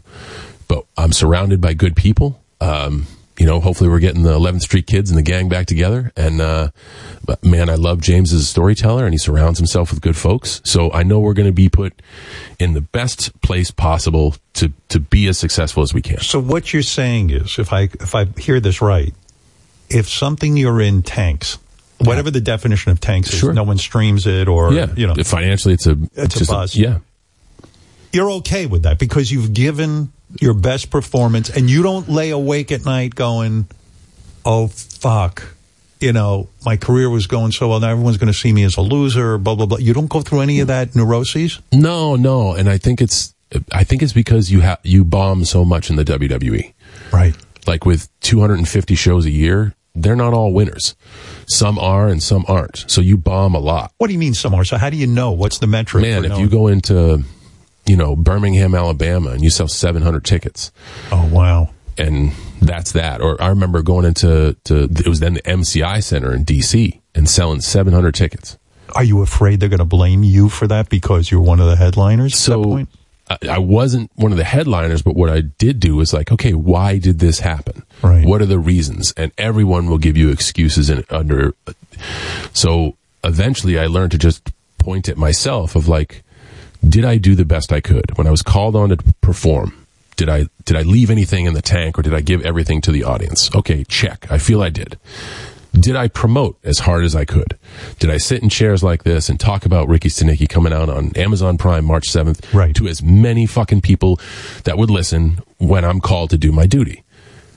If my answer is yes to both of those, then I can really dive into, okay, what did I learn? What can I learn to do better next time? Like, what is the takeaway? Rather than, oh, fuck, if I had only, you know what I'm saying? Well, yeah. In fact, you could have taken the attitude, oh, wow, the McMahons didn't promote this enough, and they didn't spend enough money, and all that kind of bullshit. Especially when shit rolls uphill and it's all on the backs of corporations, and it's so fucking easy to say, they fucked me. You know, there were so many guys in radio when I was coming up who would say to me, you know, this fucking station, man, they're not promoting. I don't see any TV commercials on there. And I go, hey, guys, we got to do this. You know, we got to do something fucking great in order to, we can't wait around for management to start spending money. They spent money on us. We got to go. And you're right. You got to figure it out. Don't sit around and wait for management to figure it out. Yeah. And if there is a fixable problem within your control, fix it. If not, keep kicking ass and do all you can. Well, you really do live by that, because I thought it was funny as shit that when you were promoting Peacemaker, you would do interviews and walk in the Peacemaker costume. Yes. Which, you know, some people would say that's over the top, but you were like, fuck that. I don't care. I'm going to do it. I did that in the Suicide Squad. It's because the Suicide Squad had like 30 principal superheroes in it. Yeah. And we're trying to promote this new band of like weird, eclectic superheroes to promote the movie. I can't tell you how many times I've walked into a place as John Cena, ball cap, t-shirt, jorts, sneakers, double wristbands, headband, towel. Like, that's, you see what you're going to go see. That's something I learned from WWE, like the concept of uniformity and getting people familiar with the personality is, oh, that's the guy with the shiny helmet. He's got a show? All right, I'll check it out. And yes, I look stupid, but I look stupid anyway, so who cares? I love when, what's his name, Bloodsport or whatever, he looks at you and he goes, what's that thing on your head? Is that a toilet bowl? Or something? You know, like it's just a ridiculous costume they have you into. Yes. It's just so funny. Which is, if you look at the old comics, that's the Peacemaker costume. Oh, it's so funny. In Suicide Squad, there's a move you did that is just such it's just a quick moment. I wonder how many people just love it like I do.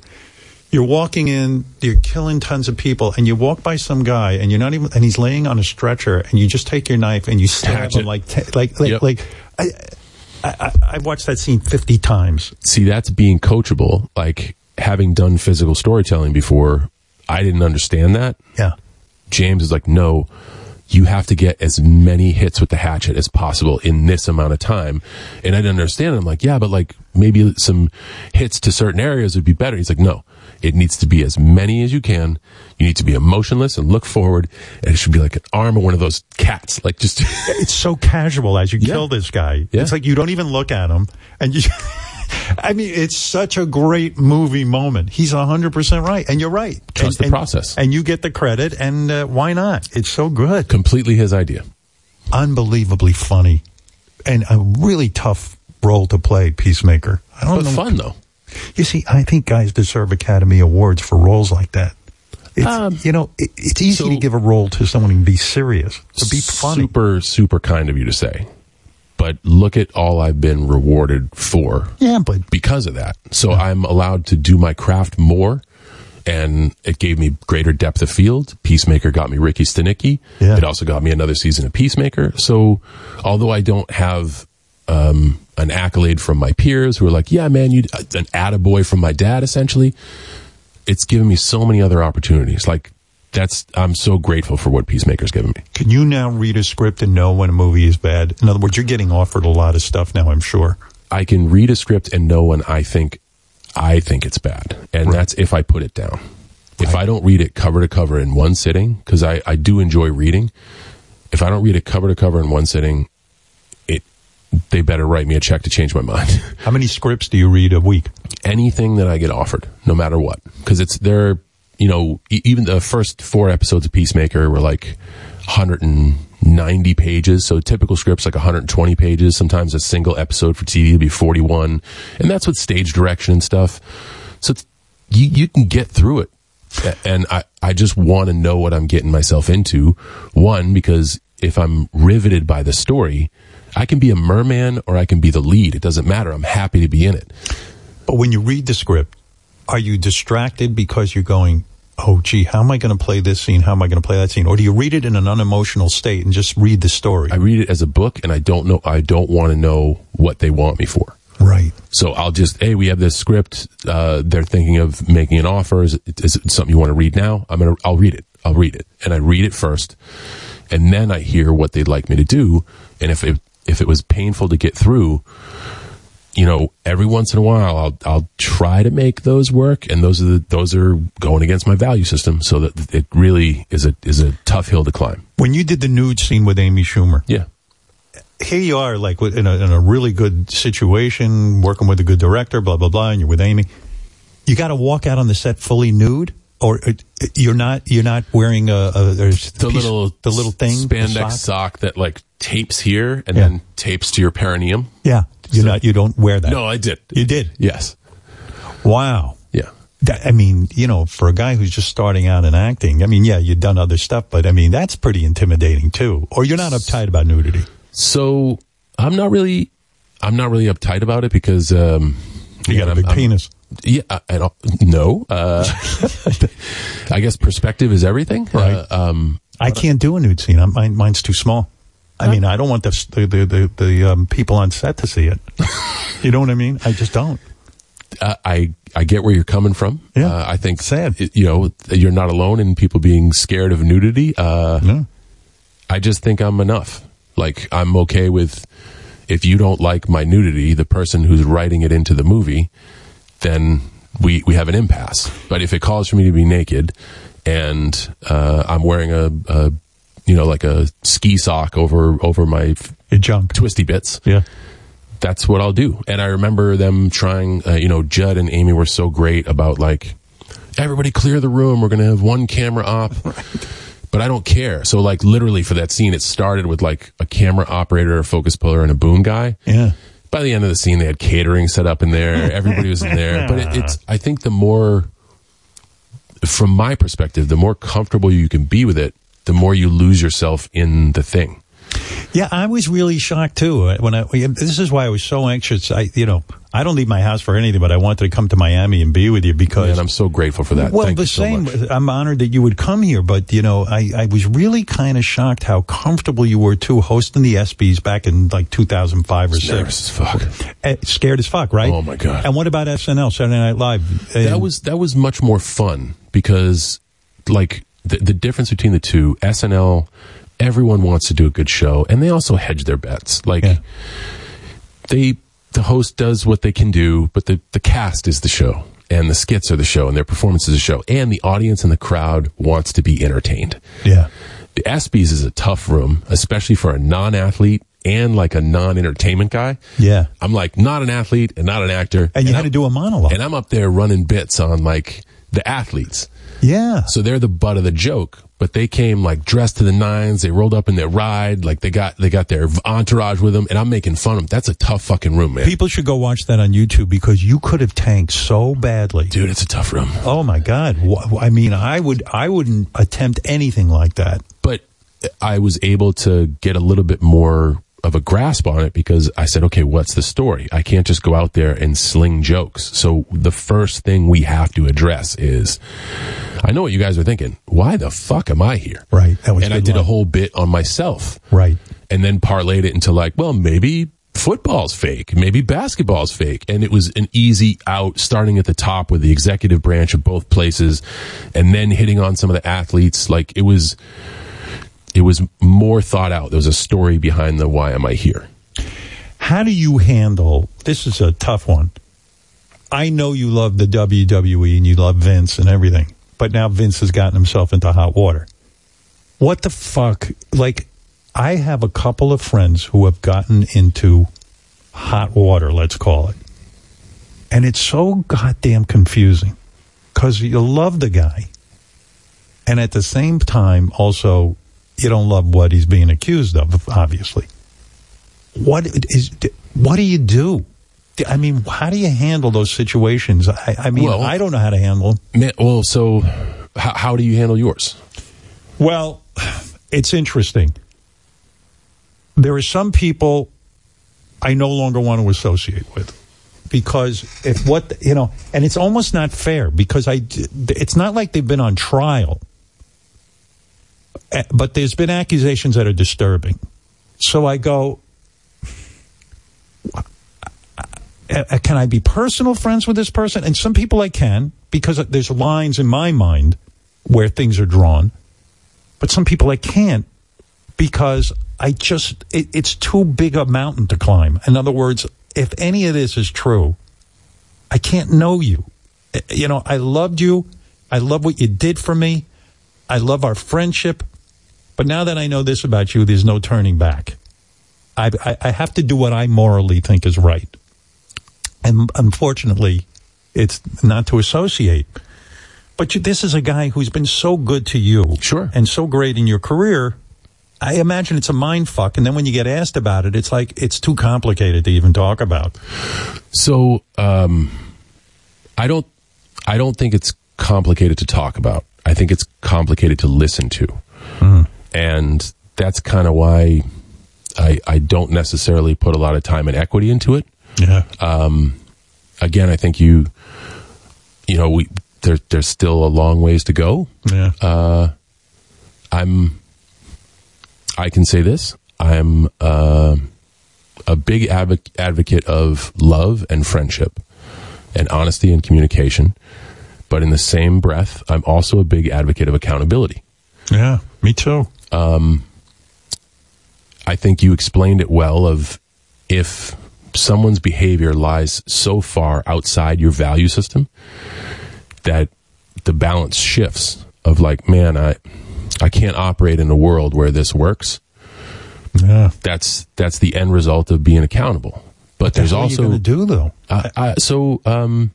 Right now, what I'm going to do is love the person I love, right? Be their friend. And by that, it means like, hey, I love you. You got a hill to climb. And, there's the saying of like, hey, you don't know who you are, or you don't know who your friends are until the shit hits the fan or your back's against the wall. That doesn't make any of what's going on any easier to swallow. Right. But just telling somebody that like, hey, I love you, man, this is going to be a hill to climb. We're going to see what happens.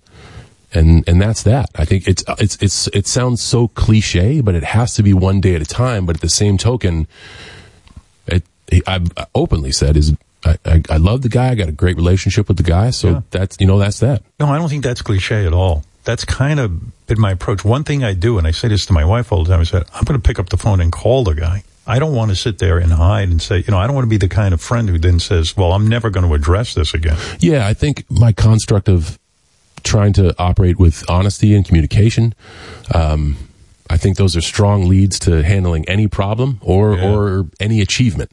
But the whole thing is super, super unfortunate. Yeah. That's really the thing that sucks, because not only does it deal with an individual I love, it deals with an entity that I love. Yeah. And it's one that I speak highly of. And you want to make sure I want everyone to have the experience I had. If you're an employee at Disneyland, you want everybody to go to Disney and think it's the greatest place on earth. And when someone doesn't, or when you find out that there may or may not have been things going on there that, this place I was speaking so great about, well, in some aspects needed a lot of work. That's more than just how do I feel about this person. Now I shift to, okay, am I doing all I can to make it better? From the advice of like, work as hard as you can, promote as hard as you can. Is there anything I can do? So not only do I tell my friend I love them, I also switch to the entity and say, how can I help? Man, you sound, wow. That sounds great. I was even thinking, now you're married. Yes. And you said, I've learned how to love my wife. Yes. That's big for a guy to say, because not all guys, they might think they love their wife, but sometimes they don't. They don't really even know what love is. How'd you learn how to love a woman? By understanding first that, like, I'm okay to love me and love who I am. Yeah. Which is the comfortability in the nude scenes, all the flaws that I have, things not to be full of shit. If I want to work on something to be better, work on it. How do you work on learning? Because most guys do not work on this, and we don't realize it. We think we know how to love a woman. Well, for me, I look at my past, and instead of saying this person treated me poorly, this person treated me poorly. I say, okay, what mistakes did I make? Is there a repeating pattern on things I can do better? Where did I improve? Where do I still lack? And what was the biggest thing I was missing? For me, I'm just stubborn, man. And it's because I was like riding that lightning bolt of, I'm just worried about the next 24 hours in front of me, and you got to just get out of my way. And if we're going to be in, just kind of hold on, because it's going to be a great ride. And now I understand that we're a team. Right. And everything, if I say we're a team and I lead with that foot forward, I have to treat us as a team. And if I don't, I'm just full of shit. So it's also more honest communication. This happened with everyone in my life, but starting with my wife, we got to know who we are like really early. We got to know our values really early. It's a lot of the cases in why you see people of the same faith get together, because they already know the rule book. Yeah, you know. But we were brave enough to take these leaps really early and come up with like, well, what are the rules of our relationship, and what are our values? What do we value? And I think when you, like, shit, man, think of any sport. When you know the rules, you know what a penalty is. Yeah. And when you make your decisions, you can say, okay, am I operating under the construct of the team? I'm not. This is a selfish decision. It's not to say it's wrong. It's not to say you can't make it, but you should let the teammate know. Like, hey, I'd like to make a selfish decision. How do you feel about that? Like, what would be a selfish decision? If I want to take a job that is maybe in an area that my wife doesn't want to go. Yeah. It's because we got to live there. Right. And we travel everywhere together.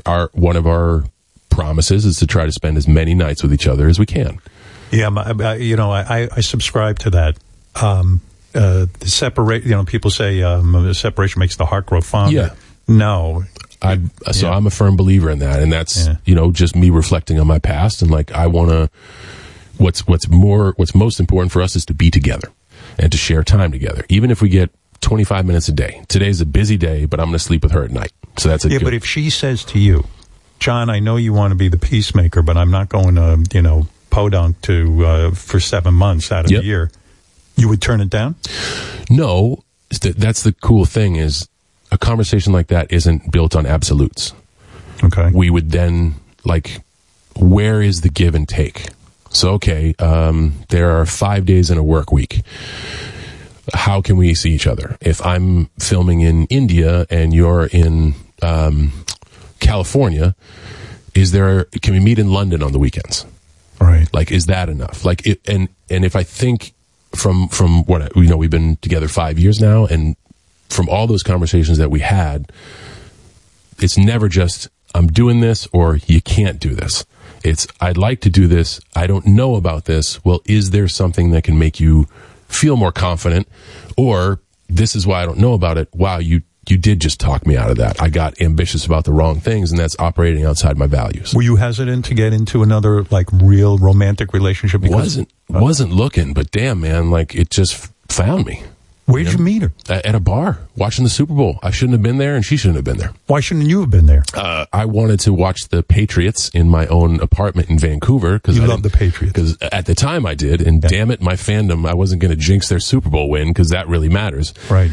But a friend of mine was like, dude, I got a quiet place for us. Come out, food, drink, no problem. So we watched the game, and then the table sitting right across from us, this group of 5 people walked in, a couple guys, a couple girls, and man, I stopped watching the game.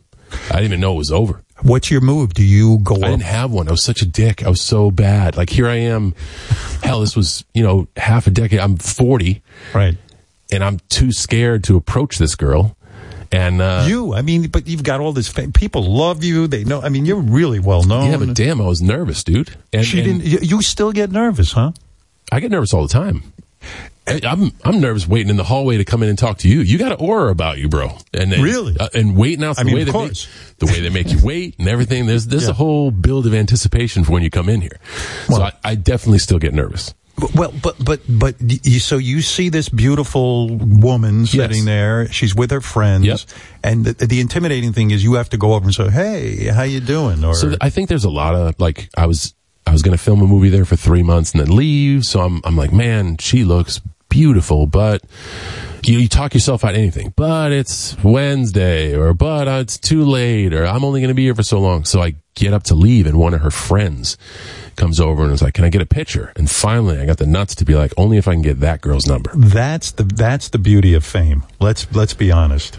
That's what never would have happened. And she went over and said, "Hey, John Cena wants to meet you or something." So I got a picture with her, and then she brought my wife to be over. We have our first fan photo, which we hang proudly in where we hang our hats. It's awesome. We can see our And you asked her out? I asked her for her number. Yeah. And she gave me her number, and I didn't wait like the 2 days. I left the restaurant, and on my walk home, I was like, man, it was so nice to meet you. You're beautiful. I'd like to get to know you more. If you have any free time coming up, I'll make time for you. She's like, you want to go out this weekend? I said, sure. You know what that is? That's a man who has no time for games. I feel the same way. You meet someone you're really into, fuck all that bullshit about, you're not supposed to act too interested and all that crap. Yeah, the cat and mouse stuff, the chase is fun. Yeah. But if you're too occupied with the chase, once you there's just going to be another chase. Were you worried with the amount of fame you now have and everything just so skyrocketing? Was it like, oh shit, how can I really make a commitment to one person now? I mean, I've got too many options. Not at all. And here's a regret that I have. Regardless of situations of intimacy that I have, I usually try to keep those intimate. And the last time we spoke, I certainly went outside my value system because I wanted to make a good impression on you. Yeah. And the conversation was great. It was great. So thank you so much for that. I was going to ask you about that because the last time we talked, you're talking about, I bang this one, I bang that one, blah, blah, blah. We were pretty open about sex. Yes. Now you can't do that, right? So I can openly talk about any experience I've had with my wife. Right. Which makes that cool to talk about any experience I've had with people that we love. Right. Like nothing's off the table because all this stuff happened before we met. Right. I think a lot of difficulty might come if I'd lived made some poor choices under the construct of our relationship. Right. But I really do look back on the conversations we had, regardless of how fun those episodes were. To me, they were intimate, and the person I'm sharing or people I was sharing them with, they were also intimate. Yeah. And they didn't go out and do anything that I did, and I did just like you said, man. I said these words, and I thought it was all fun and good, and we made a lot of people laugh and reached a lot of viewers. But I also operated outside my value system because you're a different guy now. But that's cool, and that's cool. That's that's what I say to people in my audience. I said I never want to be afraid to tell my audience that I've changed. Sure. I'm a different guy now. Man, if you're not growing, you're dying. Yeah, and by the way, and if you don't like who I've become, I'm sorry. It's just the way it is. Yeah. There's not much I can do about it now because I'm more comfortable in my skin. So it's that epiphany of like being more comfortable in your skin. Yeah. Man, so she had just come off a situation where she was kind of fed up with everything. And being fed up with the guy she was seeing. Just being fed up with failing relationships. Yeah. She's got a good career for herself. She's well educated. She's smart. She's sharp. What does she do? She's got some. She was in product management for a hardware security company, and then switched to Microsoft for a short bit. And then we were like, "Hey, the most important thing is for us to be together. So let's concentrate on that first." So now we just operate as a team. How many years did you know her before you popped the big question? 1 year, and I would have done it in 3 months. Except it would have been weird, right? Like might have been a little weird. Yeah. Yes. And she knew right away too. I don't want to speak for her, but she didn't say no when I asked. And how'd you do it? I'm curious. So I had this whole plan. I was filming some of the end of the Suicide Squad in Panama, and then I was going to meet her in San Diego. And while I was in Panama, I'm calling these restaurants in San Diego to try to get Valentine's Day reservations. It's impossible. Impossible. And finally, one restaurant with an ocean view accommodates, and I'm like, I got something big planned. I just wanted, we got the ocean and the sunset, and want to make sure there's flowers there, and it's going to be perfect. And I had to take the ring with me from Tampa to Panama, and I was very uneasy about that. And we had to stay a few days to shoot some extra stuff. And I'm like, guys, this is uneasy because you were afraid to lose the ring. Afraid I'd lose the ring. Yeah. And I know, like, it's insured and it's only a thing. And if someone takes it, it betters their life and you get paid back. But I also how many carats are we looking at in this diamond ring? It was something I needed. I can't do the the proposal without the ring. Yeah. So we got bumped a few days, and I had to talk to the assistant directors and like, hey, is there any way I can kind of go home early? And they're like, why? And I pulled the ring out of my pocket. I'm like, because I'm trying to get married. And they're like, okay, great. They were awesome. They did backflips to get me out of there early. So I land the day before Valentine's Day, and my wife is there, and we're kind of just in the living room in the beginning of the day. And goddamn, did we have the most like open and vulnerable conversation. I'm like, you want to just have a cup of coffee outside? And it was beautiful. And I had the ring in my pocket because I was afraid I'd lose it in my bag by chance. I'm like, no, I'm gonna ask right now. I'm gonna ask her right now. So I blew all the special plans, and I just said, hey, there's no better moment, because there wasn't. It was so beautiful still, and we were both so I get that. Open, and it just happened right there. No special pomp and circumstance, just that, hey, I would love to spend the rest of my life with you. Yeah, I was the same way. I got this ring, and then I said, I had this whole thing planned, and I went, I can't wait. A whole day early, I just said, I got to ask. Yeah. I mean, that's it. Yeah. When you feel it, you feel it. Yeah. Yeah. Wow.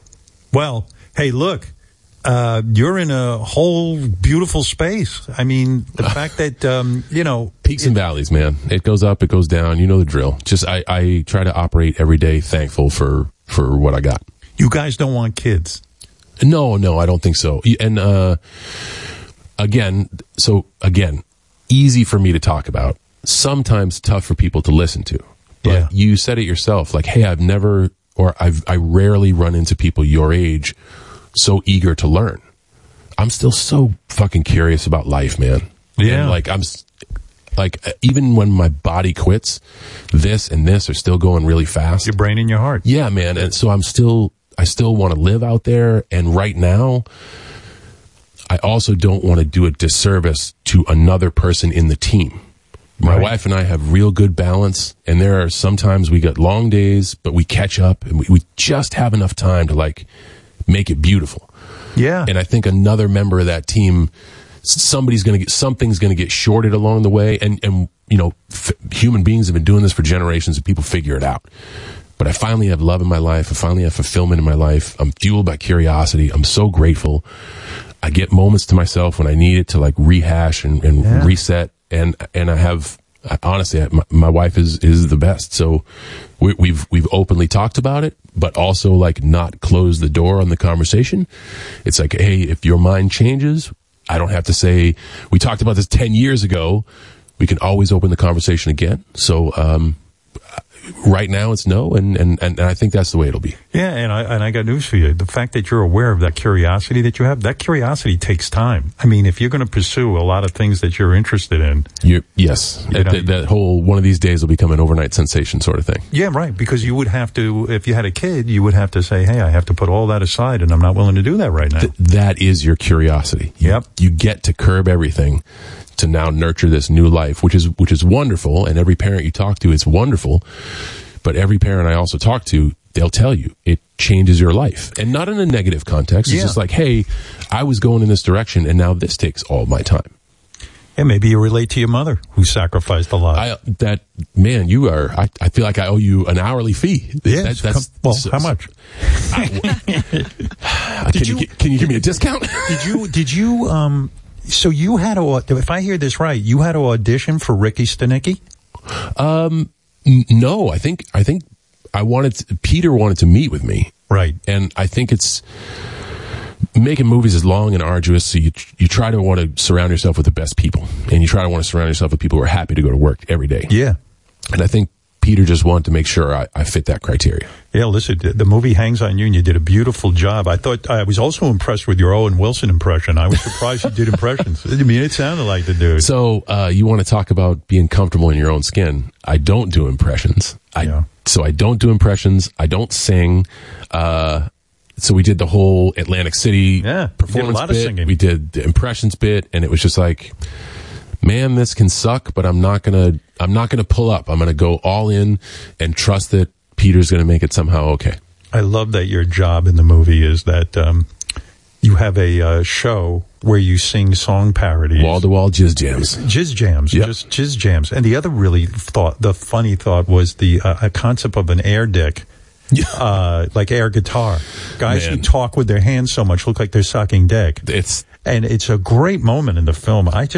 We laughed our asses off. Thanks, man. Yeah, really beautiful, man. They don't make this is like a socially unacceptable movie. You know, they're not making too many of those. I just think it's bold. It's R. It doesn't try to hide that it's R. Yeah. It's got a great cast, and I think it takes somebody who's so broken and gives him a chance to be an imaginary friend. And I think that's where you can approach the sensitive material.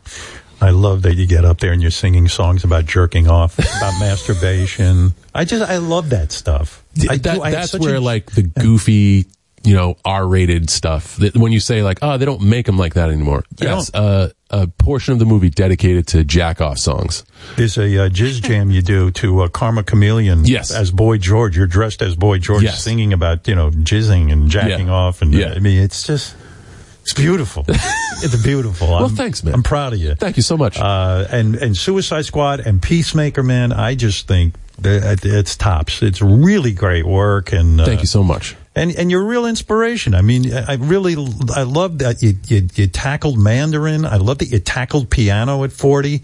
I'm trying to tackle love here at almost 47. Yeah, it's pretty great. And coming from you, that means a lot. Thank you. It really does, man. Thank you so much. Wow, and especially this whole relationship with your dad and your mom and stuff. And every day, just trying to work on it. Yeah. And man, I can't thank you enough for coming here today. I know what a challenge that was for you, and I'm very grateful. Time is our most valuable asset, and thank you for yours today. No, I really, it's funny when they said you wanted to come on, and that you live in Tampa, and you were going to be willing to drive to Miami. I said, I better make this effort and get it here. Well, one, you're such a good conversationalist. I like talking to people, and two, I wanted to personally tell you about some of the moments from our last conversation, and that's kind of fucked up over Zoom. Yeah, it is fucked up over Zoom. But just for me, from my perspective, I like now I know that I got that stuff off my chest to you, and I feel better about it. Look, you just talked about a few gals you banged, and absolutely, that's it. Absolutely.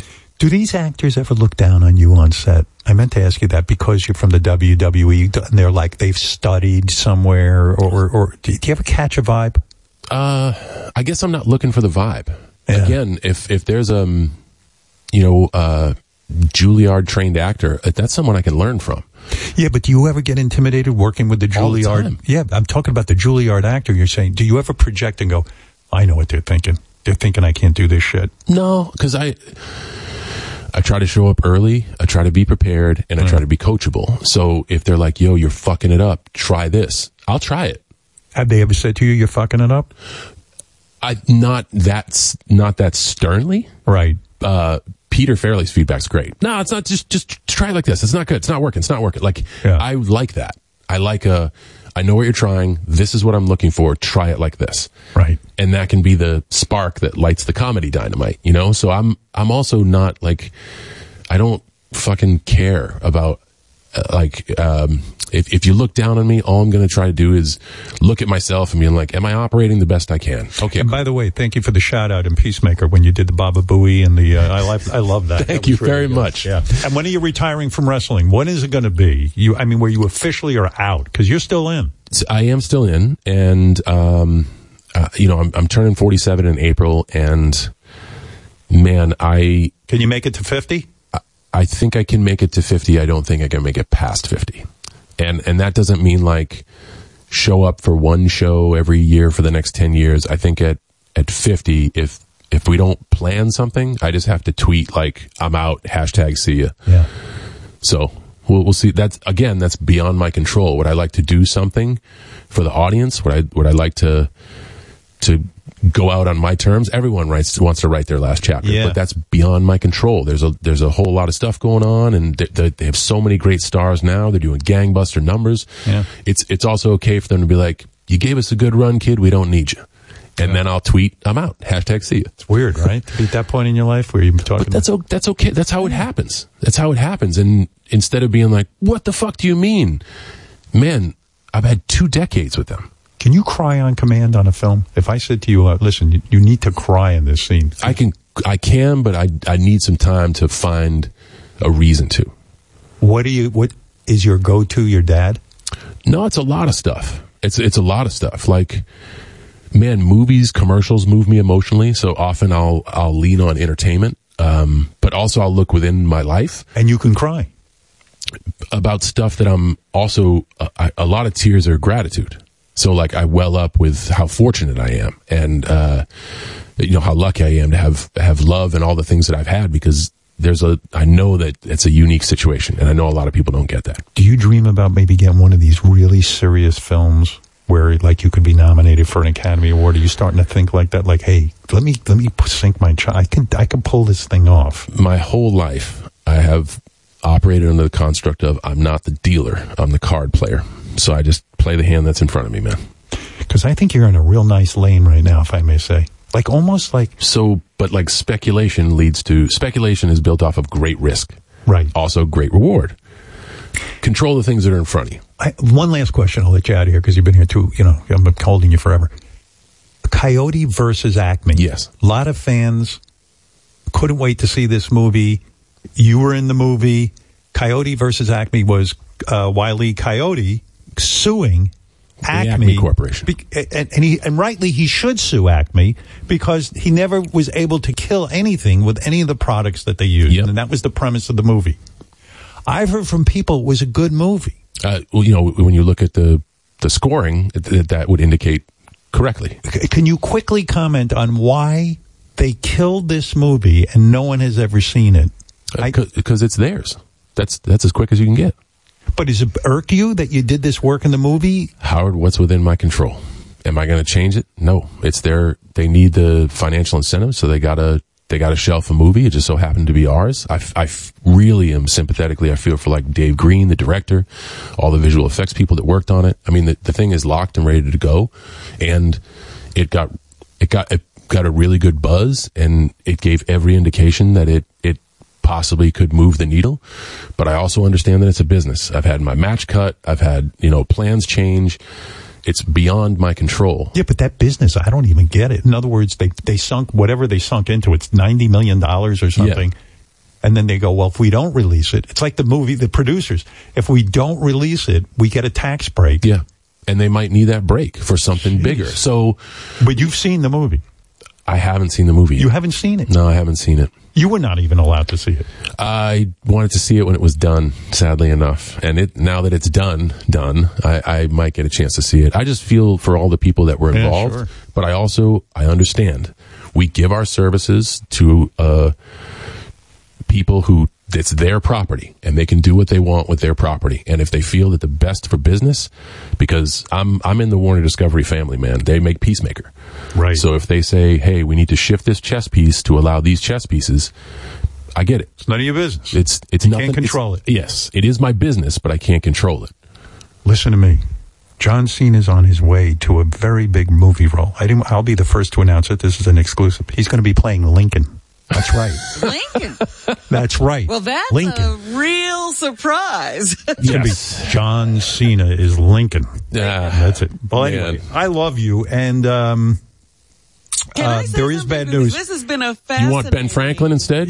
John Cena is Ben Franklin. I'll do that. Yes, Robin. Go ahead. Robin, big wrestling This fan. has been a very revealing conversation and such a joy to listen to. Thank you, the first surprise was that you're 47? I'll be 47 April 23rd. You could do this for another 10 years. I don't think 50 is the end. Your words, I hope. It's amazing.